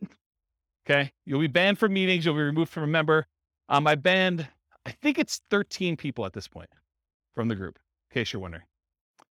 You should only do deals that are win-win for all involved. It should be win-win or no deal at all. Does anyone have any questions on that? This is your chance to ask me. Yeah, exactly. All right. No questions? Wow, it got really silent in here. Like, you guys are like, holy crap. I mean, you got to understand, you guys don't pay for these, right? So there's zero incentive for me to keep you around. You guys understand that, right? Like, I'm like, this is sort of like, you're coming here for free. If you're going to do like bad stuff, I don't want you here. And I'm not losing any money by having you not be here. Right? You get that. And in fact, you could hurt me. So there you go. All right. Now that I've kind of gone down that dark hole, what are the benefits of financing? Why would you want to consider doing these types of deals? So little or no down payment required. If you're trying to buy a property with a lease option, it's not like you need to come up with 5% down or 20% down in order to do those types of deals usually. Although it's completely negotiable. It's typically the same benefit as Nomad, except you don't need to move in. With Nomad, we're able to buy a property with 0% down, 3.5% down, 5% down. So a lot of times you can acquire these creative financing deals with similar down payment sizes, except there's no requirement for you to move into the property and live there. So it's great in that way. A traditional down payment, usually 20 to 25%. You can do it with less in some circumstances with that 15% thing. If you're doing more traditional, like non-owner occupant financing.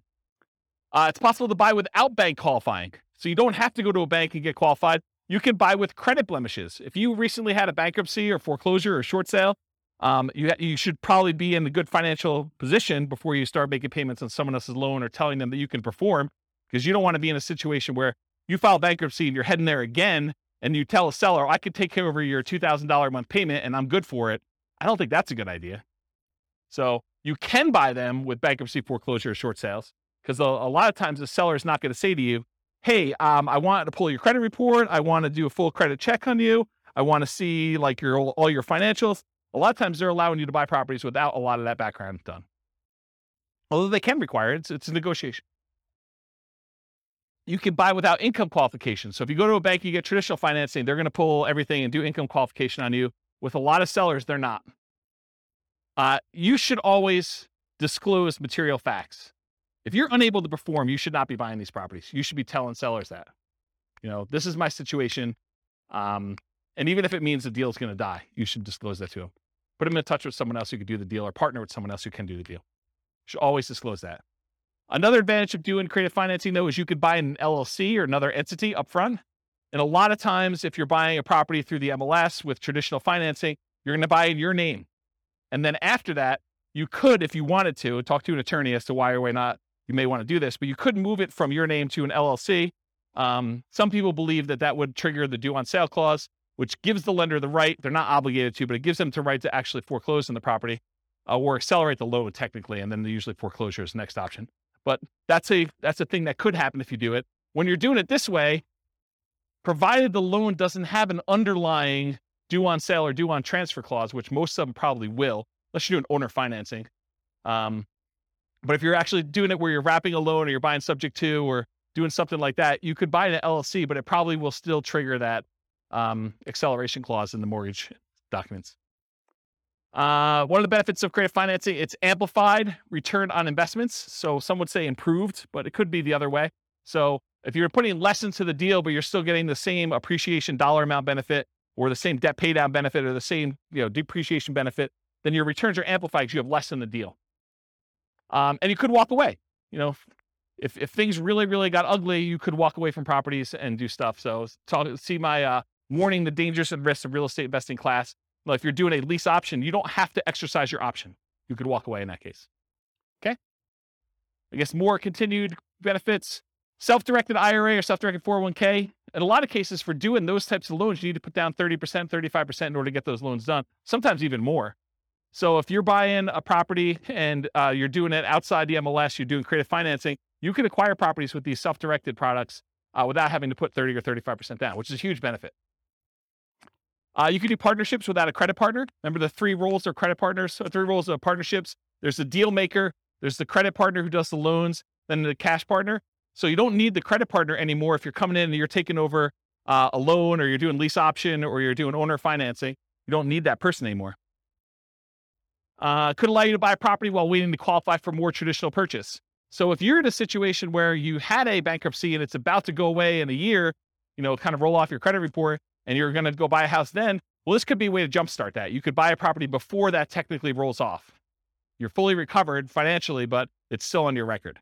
Or maybe you need to increase your income for another year, or maybe you've got great income now, but you need 2 years of tax returns to do something like that. And most of the time when you do creative financing, you're using some type of creative financing exit. You're buying a property with a lease option, then you're selling it on a lease option to a tenant buyer within a year or 2 or 3 or 4 down the road. And so by doing that, a lot of times you avoid some of these big capital expense hits that you'd experience if you had the property for any prolonged period of time. The nature of the strategies you employ of getting in and getting out of a deal would eliminate some of those capital expense things on there. Does that make sense? Okay.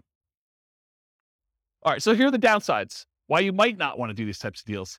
It's a limited selection of properties, and I cannot overstate this enough. The number of deals you can buy creatively, that you can buy subject to, that you can buy on a lease option, that you can buy with owner financing, is very, very, very, very small compared to the number of properties you have a selection of from the MLS. So what tends to happen is you do all this marketing, you find deals where the seller is motivated enough to do a lease option or a subject to or wrap financing or some other type of creative deal. A lot of times there's something a little bit wacky about that property. If it was a regular property that you had to come up with 20% or 25% down to buy, a lot of times you wouldn't buy that. The only reason it's attractive to you is because it's creative financing. And you're like, man, I'm not sure I even want this property. I think that happens a lot. And so you need to make a decision as to whether you're going to spend a lot more on marketing and have a lot less deal flow, or if you're willing to take on kind of like, I don't know, instead of like an A-class property or an A-plus type property, maybe, and this is not like the A-class property where it's like good neighborhood. It's like, I'm sort of just grading them as overall investment, right? It's not like an A investment. It's more like a C minus. Yeah, I mean, so a lot of times it's that. Occasionally you'll come across something amazing. Like I bought my own personal residence that I lived in for many, many years subject to. And that was an awesome property. I lived there for, I don't know, 13 years, more than that maybe. So a long time, but it was exceptional. Wasn't like that was what was coming down the pipeline every day. Okay. So buying traditionally, when you go and you're like, hey, look, I'm going to Nomad. One of the great things about Nomad is this low down payment, but you have the selection of the entire MLS. You get like wide choice. And in a market where you're not competing against 30 other offers, you have a good chance of buying a property, right? The one you want. So buying traditionally allows you to look at the best properties from the largest selection. Another way to think about this limited selection thing, I'm going to pause on this for a second and harp on it because it's important, because you may be getting creative deals where the price to rent ratio is not ideal, right? It's not one that you would otherwise buy as a rental because maybe the price is a little bit high for the amount of rent you could get. And you're thinking to yourself, man, this is not really a great rental. It's not something I would normally buy. Whereas in the MLS, you could choose that, right? You could decide, hey, look, I really want to optimize for income, or I want to optimize for appreciation, or I want to optimize for short-term rentals, or whatever you're trying to do. And you can make that decision. And because you have a wide selection, you have a much greater chance of finding that. Okay. It's more labor intensive to buy this way. It's not like you just go to the MLS, you hire a real estate agent or you're a real estate agent yourself, and you look through the MLS, you find a property, you go look at a handful, you go buy it. It's not how this works. You do a lot of effort. You go put out marketing, you go meet with sellers, you negotiate with sellers. A lot of them say no. A certain percentage of them say yes. A certain percentage of them fall out even when you're under contract. And then eventually you find one that you can buy. A lot of effort to do it. And a lot more money, because a lot of times you're spending money on marketing in order to find the deals. But if you think about it, I would need to go and put, 1% of a loan amount plus some appraisal costs and all these other things in order to be able to get a traditional loan. So maybe you're in it for $5,000 in some cases. In order to do that, could you then, instead of putting $5,000 in order to get the loan, could you put $5,000 in marketing in order to find a deal?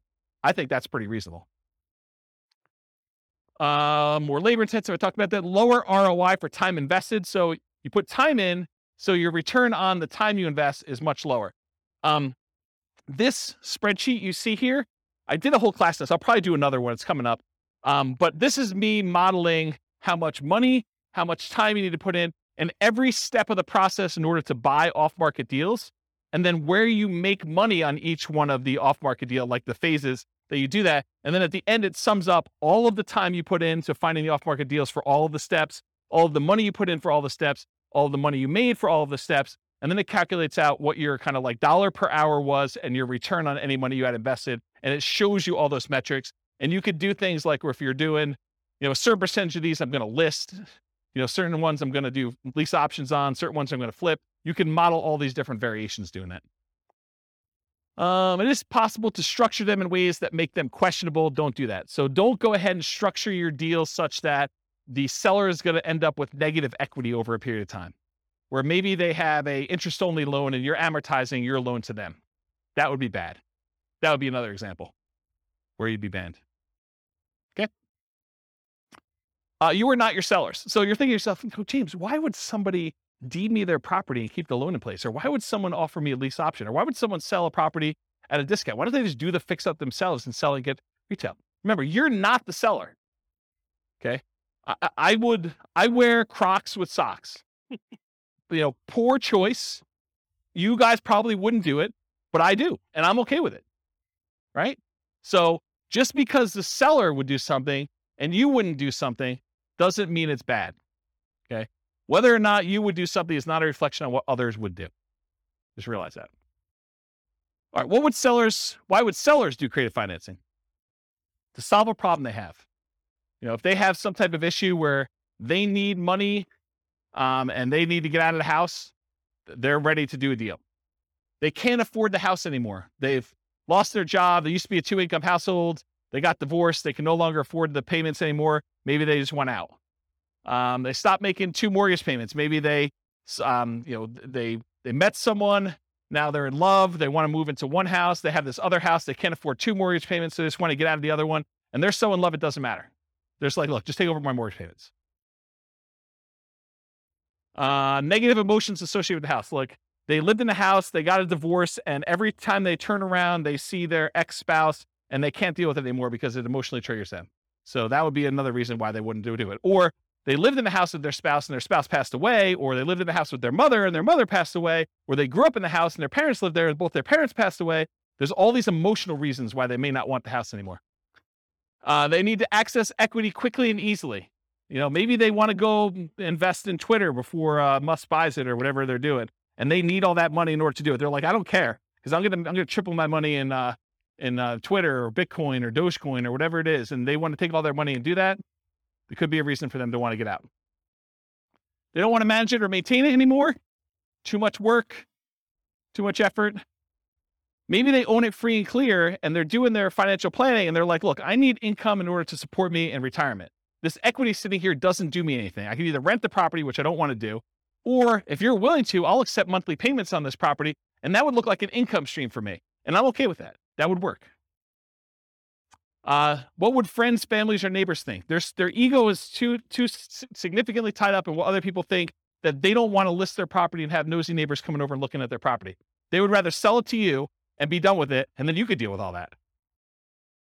To get their price, even if it means being flexible on terms. So there are some people that are like, I need $500,000.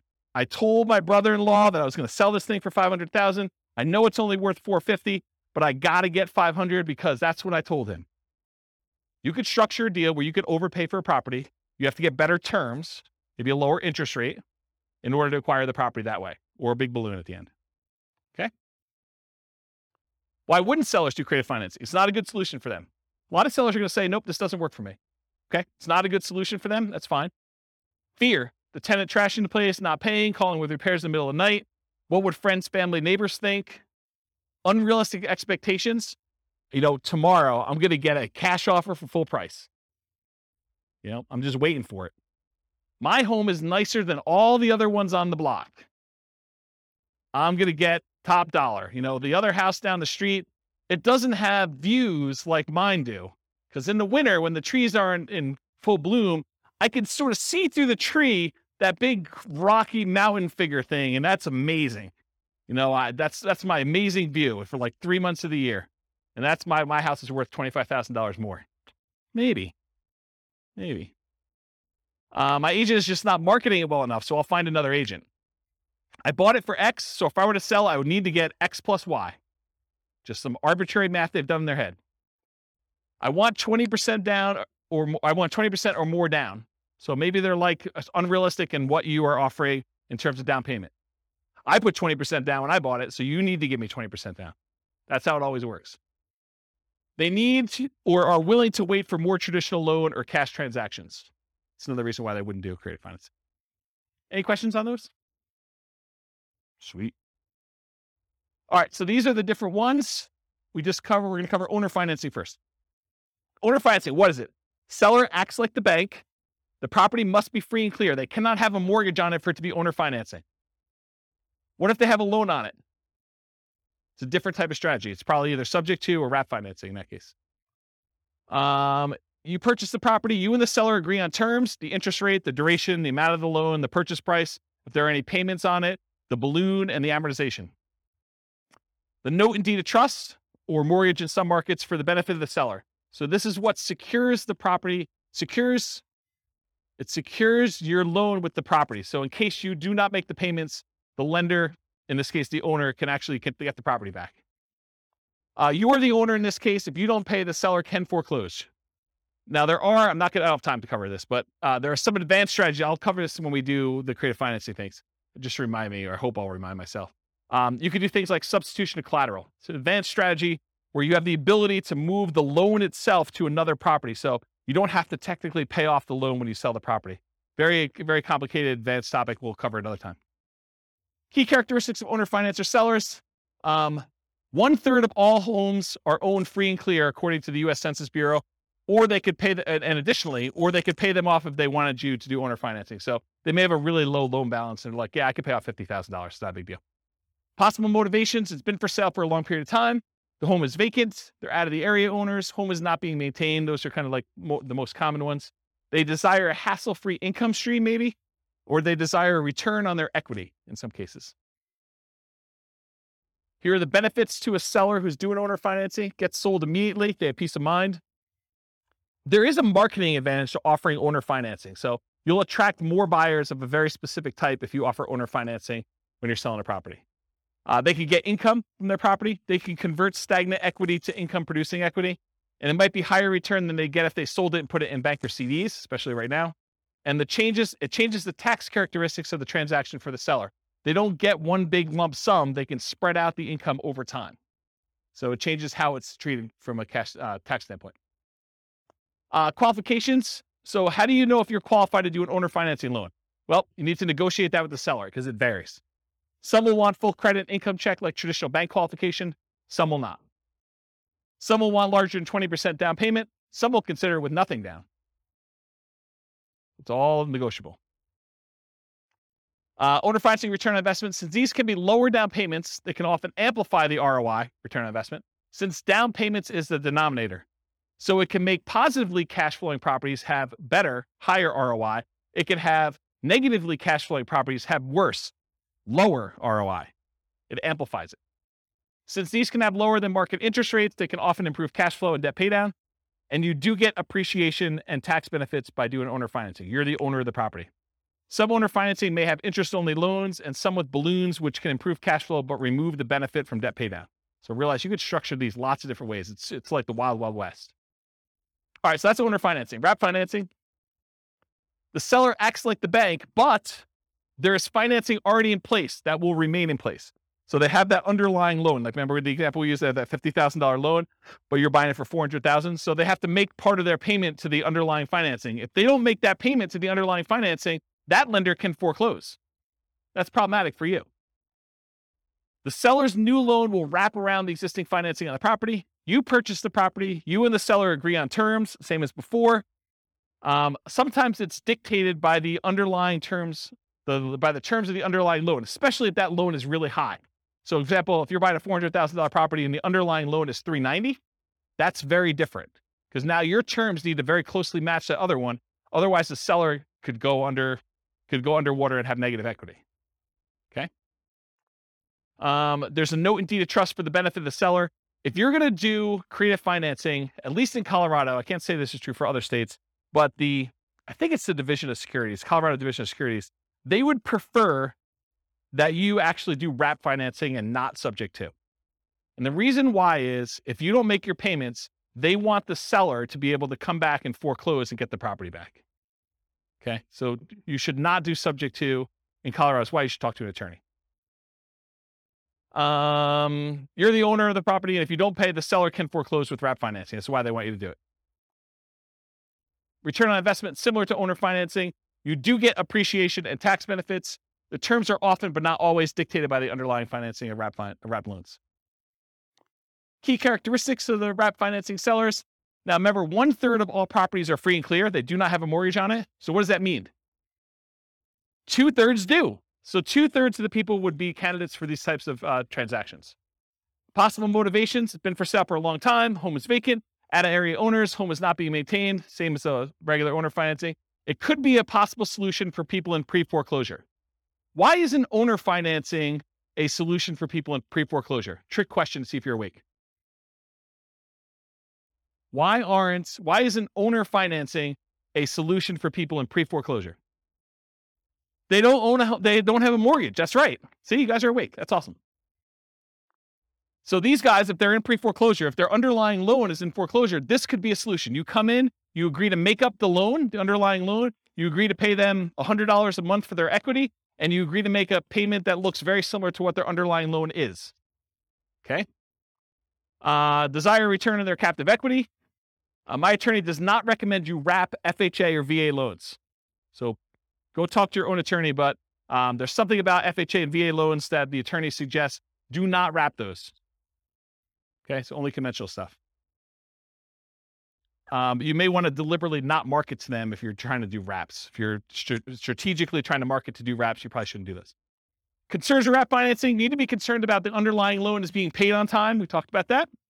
You make payments in 2 parts, one to the original underlying loan and one directly to the seller. So you could say, okay, with seller, I will go ahead and we'll do this deal. I'll make the payment directly to the underlying loan. Now, they may say, hey, look, I've been paying my mortgage forever. I'm always on time with my bills. I would rather make that payment. So you guys got to negotiate that. But you're like, hey, if they're not good with money, they may take the money and not pay the underlying loan because they don't care anymore. So it's a negotiation. You could make a payment to a third-party escrow service that will take your payment, make sure the underlying loan is being paid. Extra expense to do it that way. If the seller has great credit, their credit is still at risk if you don't pay that loan. In some rare situations, you may need to be concerned that the loan you have with the seller would pay down faster than the loan they have. So do the amortization tables for both and see if they cross. You don't want to do that. The qualifications for you to get a seller to do with this, it varies with each seller. Some will want full credit and income check like traditional bank. Some will not. Some will want larger than 20% down payment. Some don't care and will do it with nothing down. There's a wide range. It's all negotiated. All right, loan assumption. So you, with the permission of the lender, you go to the lender and you ask specifically for permission. You take over full responsibility for the loan on the property. You go to them, they transfer it to you. You are now responsible. You've talked to the lender and did this. It's different than subject to. Subject to, we'll talk about that in a little bit. When you do loan assumption, it shows up on your credit report. It's like you went and got a loan. You purchase the property, you and the existing lender agree on the terms. It's often the same as the original loan, although it can be renegotiated. It's often a fee is required to assume the loan, and often you must qualify to assume the loan. It's very rare now. I would say it's impossible now to find a loan that is non-qualifying assumable. Maybe it's possible you find like a really rogue one, but I mean, that'd be like someone losing their kangaroo in Horsetooth Mountain Park and you stumbling upon it accidentally. It's just not there, right? You don't see kangaroos in Horsetooth. All right, note and deed of trust for the benefit of the lender. So that's like to protect them. Often associated with seller financing in second position for their equity as well. So you could get the seller to agree to take back a second mortgage for a small payment to kind of deal with their extra equity. Because a lot of times you're buying these properties and the property's gone up in value and the loan is maybe paid down some. So the seller sometimes has extra equity and you might need to pay them a little bit on their equity on the property. You're the owner. If you don't pay, the lender can foreclose. The seller is often completely out of the picture. In some really rare cases, the seller may still have loan recourse where if you don't pay, the lender could then go back to the seller as a secondary kind of like make this right sort of thing. So that's a possibility. Loan assumption, similar to owner financing for return on investment, you do get appreciation and tax benefits. You're formally assuming the terms of the loan that you are assuming. So often like the ROI of traditional financing, the ROI could improve if you finance all or part of the down payment with the seller for their equity with the lender's permission. Make sure you disclose that you're doing a second mortgage if you're doing it. Any questions on that? Key characteristics of loan assumption sellers, they have a loan. Whoops. It often helps if the loan is assumable like FHA.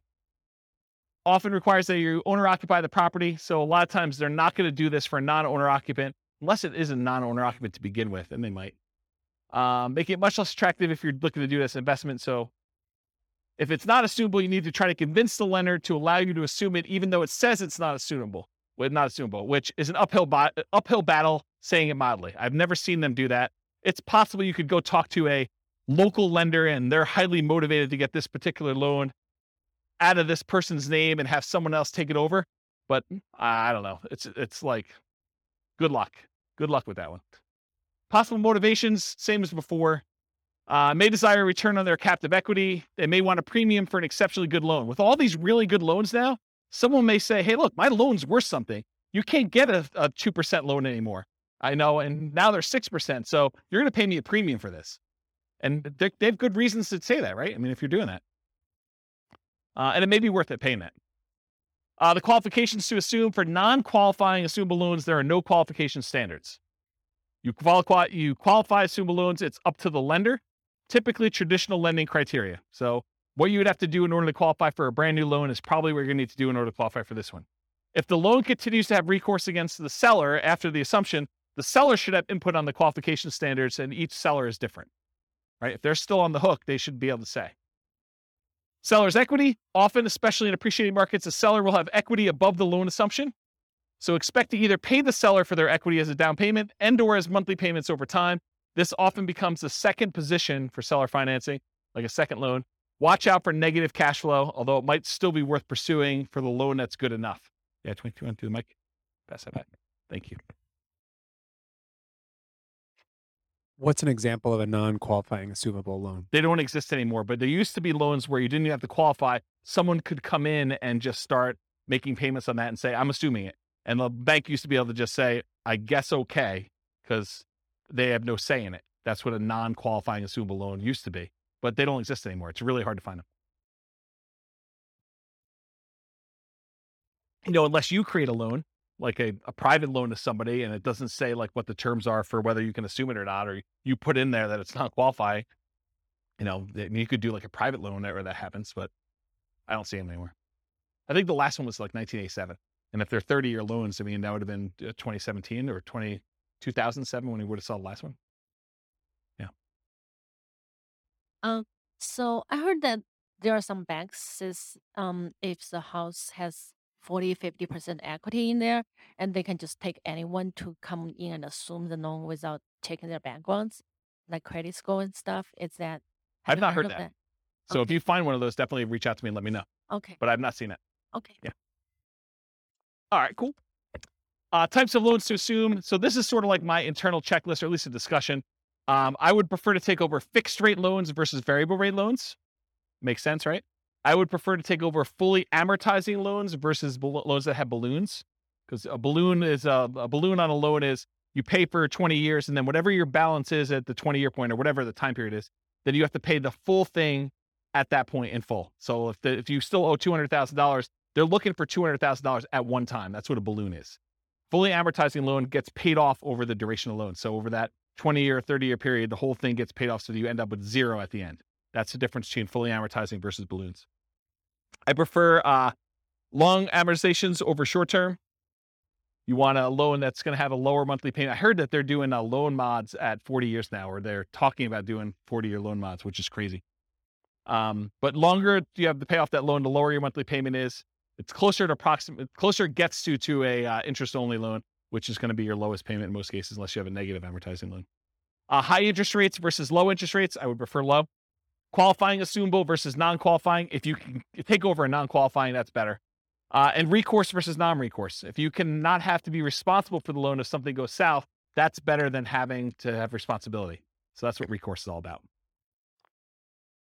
All right, the rent-to-own family. That's rent-to-own, lease-to-own, lease option, lease purchase. So what is it? You agree to rent the property from the seller, and you have the right to buy the property at some point in the future. That's what that's all about. So you and the seller agree on terms, the rent, the duration, who handles maintenance, how that's all done. Often the purchase price and the terms of the purchase are also covered as well. And then often an upfront fee is expected to do a rent-to-own or lease option or lease purchase. Microphone. I'm going to cover a little bit about some of the nuances between lease option and lease purchase. But rent-to-own is sort of the generic term. That's sort of an umbrella that covers the idea of renting the property, then owning it at some point in the future. But there is a subtle distinction in my mind between a lease option and a lease purchase, and I have a whole slide on it coming up. But good question. Often the seller has existing financing, and that stays in place just like it would if you were a traditional rental. As the tenant buyer, you do not own the property. So if you're the tenant renting the property and you have the rights to buy it, you do not own the property. And that has implications in a couple ways. Variations include master lease, where you're leasing a property and then you intend to lease it to someone else, and master lease options, where you have a lease, you intend to lease it to someone else, and you have the option to buy. Maybe they do too. Maybe you've offered a master lease, you have a master lease option, then you offer someone else lease options as well. And you'd want a spread in there of some sort. So differences. Rent to own or lease to own, it's a generic way of describing you're renting the property with the ability to own it. Could be either lease option or lease purchase. A lease option is a lease agreement with an option agreement to be able to buy the property. A lease purchase is a lease agreement with a purchase contract to be able to buy the property. Further complicated when attorneys write it as an option and then include a contract that goes into effect once the option is exercised. So depending on who you have write your paperwork, they may say, this is a lease option. You don't have to do it. But when you do exercise your option, here's the contract we've already got written up with all the terms. So further gets a little bit confused and muddy, but I think of those as slightly different ways to say similar things. Okay. So lease option versus lease purchase. You're leasing the property. You have the option to purchase the property at some point in the future. You do not have to buy. There's usually an option fee in order to do this that you pay. A lease purchase, you lease a property. You have a contract to purchase the property at some point in the future. The implication is that you are obligated to buy the property unless there's ways out in the contract, and there's earnest money instead of an option fee. Okay? So those are sort of the differences between the two. Any questions on that? Did that get your big? Okay. Did you have a question? Just itching? Sandwich lease options. You acquire the property on a lease option, often used generically, and it could be a lease option, lease purchase, or even super stretching it, it could be subject to. You immediately offer the property on a lease option to your exit, whoever's going to do it from you, usually for a higher price, usually for a higher rent, usually with a larger down payment than you gave, usually with more favorable terms to you. And we'll cover this a lot more when we do creative deal analysis and structuring in a future class. Okay. Rent to own return on investment. It's different than what we've been talking about so far. Depending on how you structure it, you might get appreciation. Depends on how you write it, because you don't own it, right? So you don't automatically get it. You might get debt pay down. Depends on how you structure it, but not likely as a default. And you might get some cash flow. Depends on whether you have negative cash flow on the deal yourself. And you will probably not get tax benefits because you do not own the property. Okay? That's for rent to own. All the lease option, lease purchase type stuff. That's usually how it is. Money requirements. Each seller is a little bit different. Some may ask for 20% down. Some may ask you for a security deposit as if you were renting. Some may ask you for above, below, or at market rent. Rent in many cases is somewhat flexible. By the way, I have a funny story to tell you, even though I know we're really close on time. So my wife's at the climbing wall the other night, and there's another group of people on the ground that are discussing. The lady is going to be. Oh, it's not someone in this room. That'd be really embarrassing. The lady though is discussing that she is going to move into like the ADU, the additional dwelling unit at the back of her property, and rent out the front of the property. And so they're discussing what they're going to charge for rent. And the woman is insisting that she charge what her mortgage payment is, which is just random because it doesn't really matter where your mortgage payment is. It could be higher than what fair market rent is. It could be lower than what fair market rent is. But it goes to show you that the general public just says, I want to get what my mortgage payment is so that I don't have a mortgage on the property. And that's my kind of like price. So kind of interesting, right? Where was I? Rent in many cases somewhat flexible. Some may ask you for payment that you'd be making with a traditional loan, right? So they may like do the math and say, this is what I'd like to get. If you can't afford that payment, you're really saying I can't afford that home, right? If you're saying that doesn't work, I can't afford that, you're saying I can't afford this home. And we often say this to a tenant buyer when we're putting them in a property. If you can't afford what the payment's going to be on the property, you can't afford this home. You're not going to be able to afford what the payment's going to be if you go to the bank and get a loan on it. Then how are you ever going to go to the bank and get a loan on it and cash me out? Don't put people in properties when they can't afford the property. What happens if you don't buy? What happens to your down payment? These are questions to negotiate. What happens to your down payment? What happens to your monthly payments? What happens to rent credits if you've got those? What happens to any repairs you've done? What happens to any equity built up from paying down the loan? And does it matter if you did a lease option versus a lease purchase? Yes, it does, in my opinion. All right, so advanced strategy for purchase price. So one of the challenges a lot of times when you structure these lease options is you say to a tenant, you say to the seller, hey, I'll give you $300,000 for your property. But when you pay down the loan, you don't get the benefit of that loan pay down because when they go and you close out the transaction, they're getting the difference. So one way to solve that is you say, okay, Mr. Seller, we agree that, I'm going to buy it from you for about $300,000 and that you're going to walk away with 10 grand.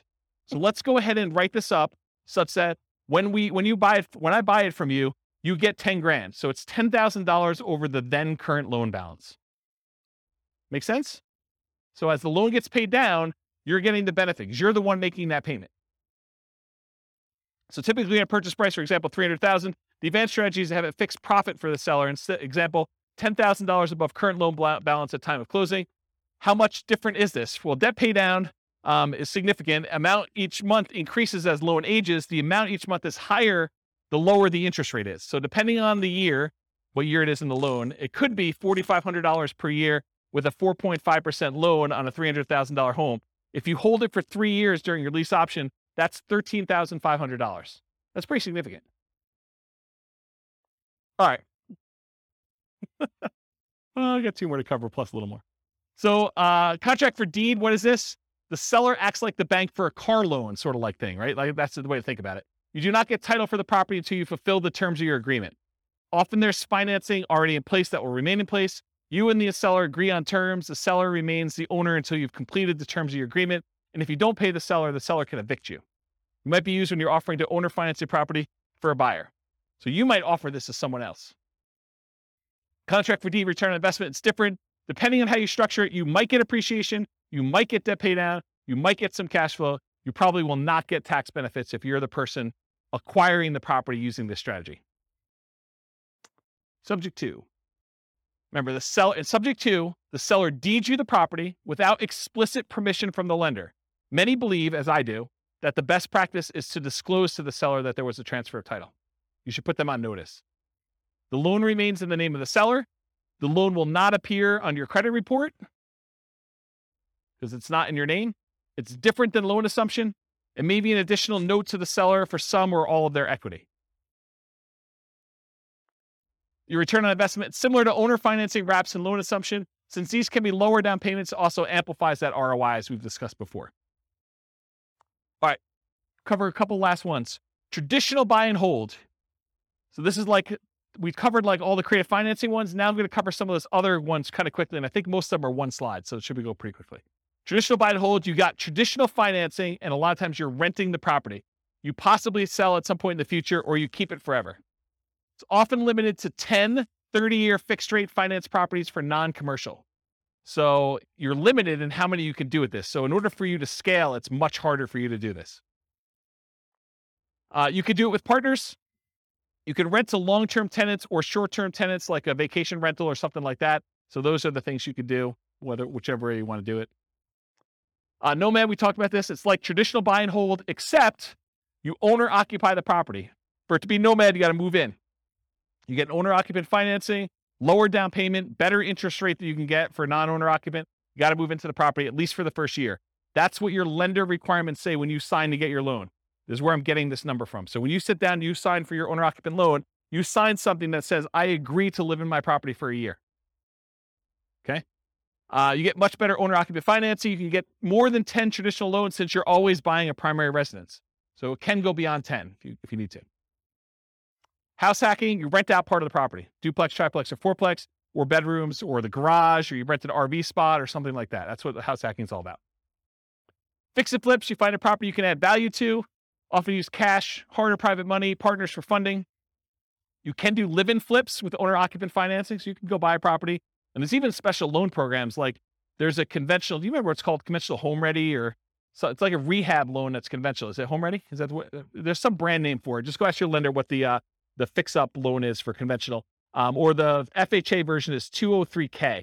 There's the FHA 203K loan where you put 3.5% down, and you can buy the property, plus they will loan you the money to do the fix-up on the property. You can't do it yourself. You have to hire contractors, but they'll loan you like 96.5% of that too. So you put 3.5% down of that. So it's a pretty interesting program if you're going to do it.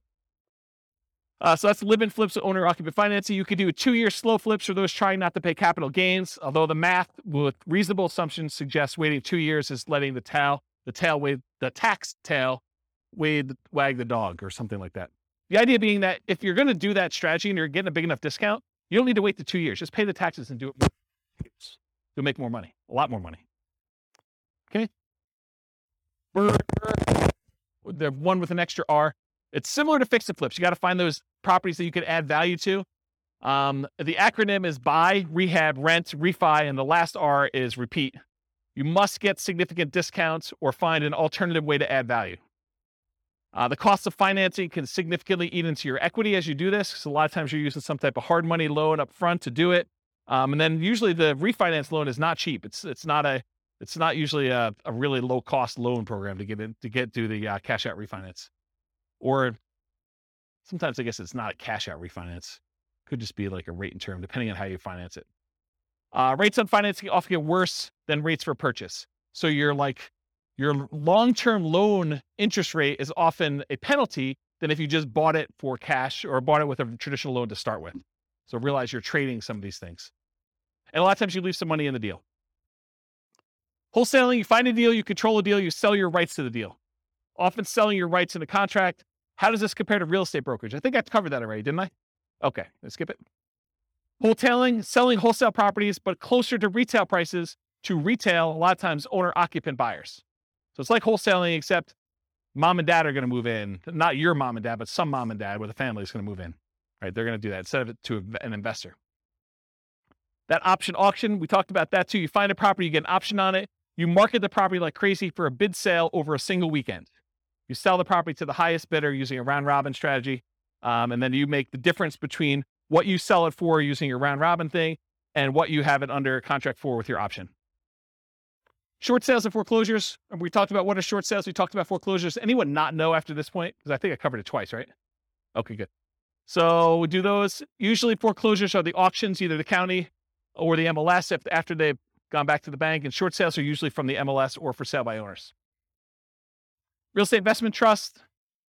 They're basically that fund where people get together and they're buying big buildings, and you can become a cash investor in those. You buy them from your stockbroker. It's usually an all cash investment. You're not usually able to finance those that I'm aware of. And they're usually passive. Tax liens and deeds, it's county dependent. They vary, like what the interest rate you pay. Some you bid down the interest rate. Some you're getting a fixed interest rate. Some you have to wait. You have to wait a certain amount of time before you can foreclose. Some you can do stuff earlier. I mean, there's all sorts of variations. Every county's a little bit different. You pay back property taxes, take ownership in rare cases. A little side note, a little fact. This was the first real estate investing book I ever wrote. It was on tax liens and tax deeds. Kind of thing. I was buying some of those. I was like, hey, I bet you people would like to know how I'm doing these. And in some really rare cases, they don't actually pay off their lien, and you could take ownership of the property just for the amount you paid in taxes, plus some foreclosure filing fee type stuff. So it's sort of like the grand slam random home run that you occasionally get, really rare, but it's a way to boost your return and sometimes get a property. Not like that, no. Partnership syndication, you find deals in all the ways that we've discussed. You partner with others to assist with roles you're unable or unwilling to fulfill. Remember, there's the syndicator or the deal maker or the manager of the deal. There's a loan partner and then a money partner. You can have someone do one or more of those roles that you're not willing to do if you're kind of putting together partnerships or syndication. Or you could be one of the other roles if you want to get involved. You could be the money partner or the loan partner to do that. Okay, I got 2 slides left. I'm going to be good. Okay, so non-creative financing type stuff. So this is like the non-creative ones that we covered. Like we're not talking about owner financing and those types of things. So traditional buy and hold, including short-term rentals, that's where you typically do these more like traditional financing type things. Going to the bank and getting a loan. Nomad, you typically go to the bank, get a loan. House hacking, you typically go to the bank, get a loan. Fix and flips, a lot of times you're going to go get like some type of hard money loan or some type of bank product to do that, including live-in flips, 2-year slow flips, and partnership flips. If we're doing Burr and Burr, you're probably going to do more traditional financing. And then syndications and partnerships, you're going to do those. Okay. So these are like the non-creative financing type things. And then here are the miscellaneous ones where you're not really getting bank financing.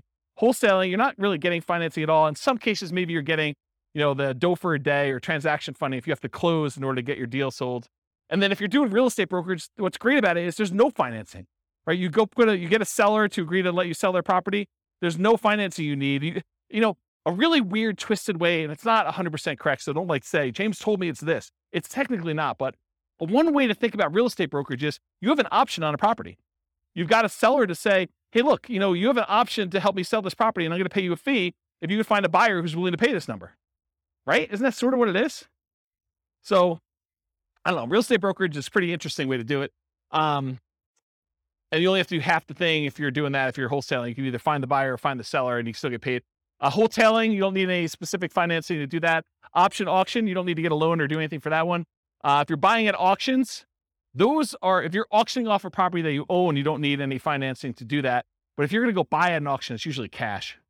And then tax liens, tax deeds, sales, you're usually paying cash in order to get those. You're not really getting financing, and a REIT, you're not getting financing. All right, last slide, and I'll take questions. As if I haven't been taking questions all night. So which strategies might I consider if? And this is sort of to answer part of your question, Rob. But if I don't have a down payment, which strategies do you do if you don't have down payment, right? Like you start thinking to yourself, like, what could I do? Well, there's that real estate investing versus real estate entrepreneurship discussion we've sort of been hinting at or having. And that is, when you're a real estate investor, you're taking money, you're deploying it, and you're expecting to get a return on that. That's real estate investing. Real estate entrepreneurship is like you're going into the business of something related to real estate investing. You're either doing fix and flips, you're doing wholesaling, or you're being a real estate broker, but you're like trying to earn an income by being in or around the real estate business. But you're not taking capital and deploying it necessarily in order to do that. So if you don't have a down payment, those are sort of like the 2 ways to look at it. You're probably not doing real estate investing because you don't have money to do it. Or if you are, you're doing some type of like really low down payment option, right?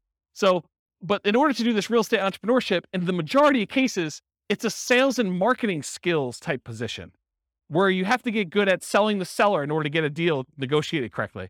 And then you have to go sell your tenant buyer in order to kind of get that out there. Or you got to go do, if you're doing wholesaling, you got to go find your sellers and your buyers. Or if you're doing,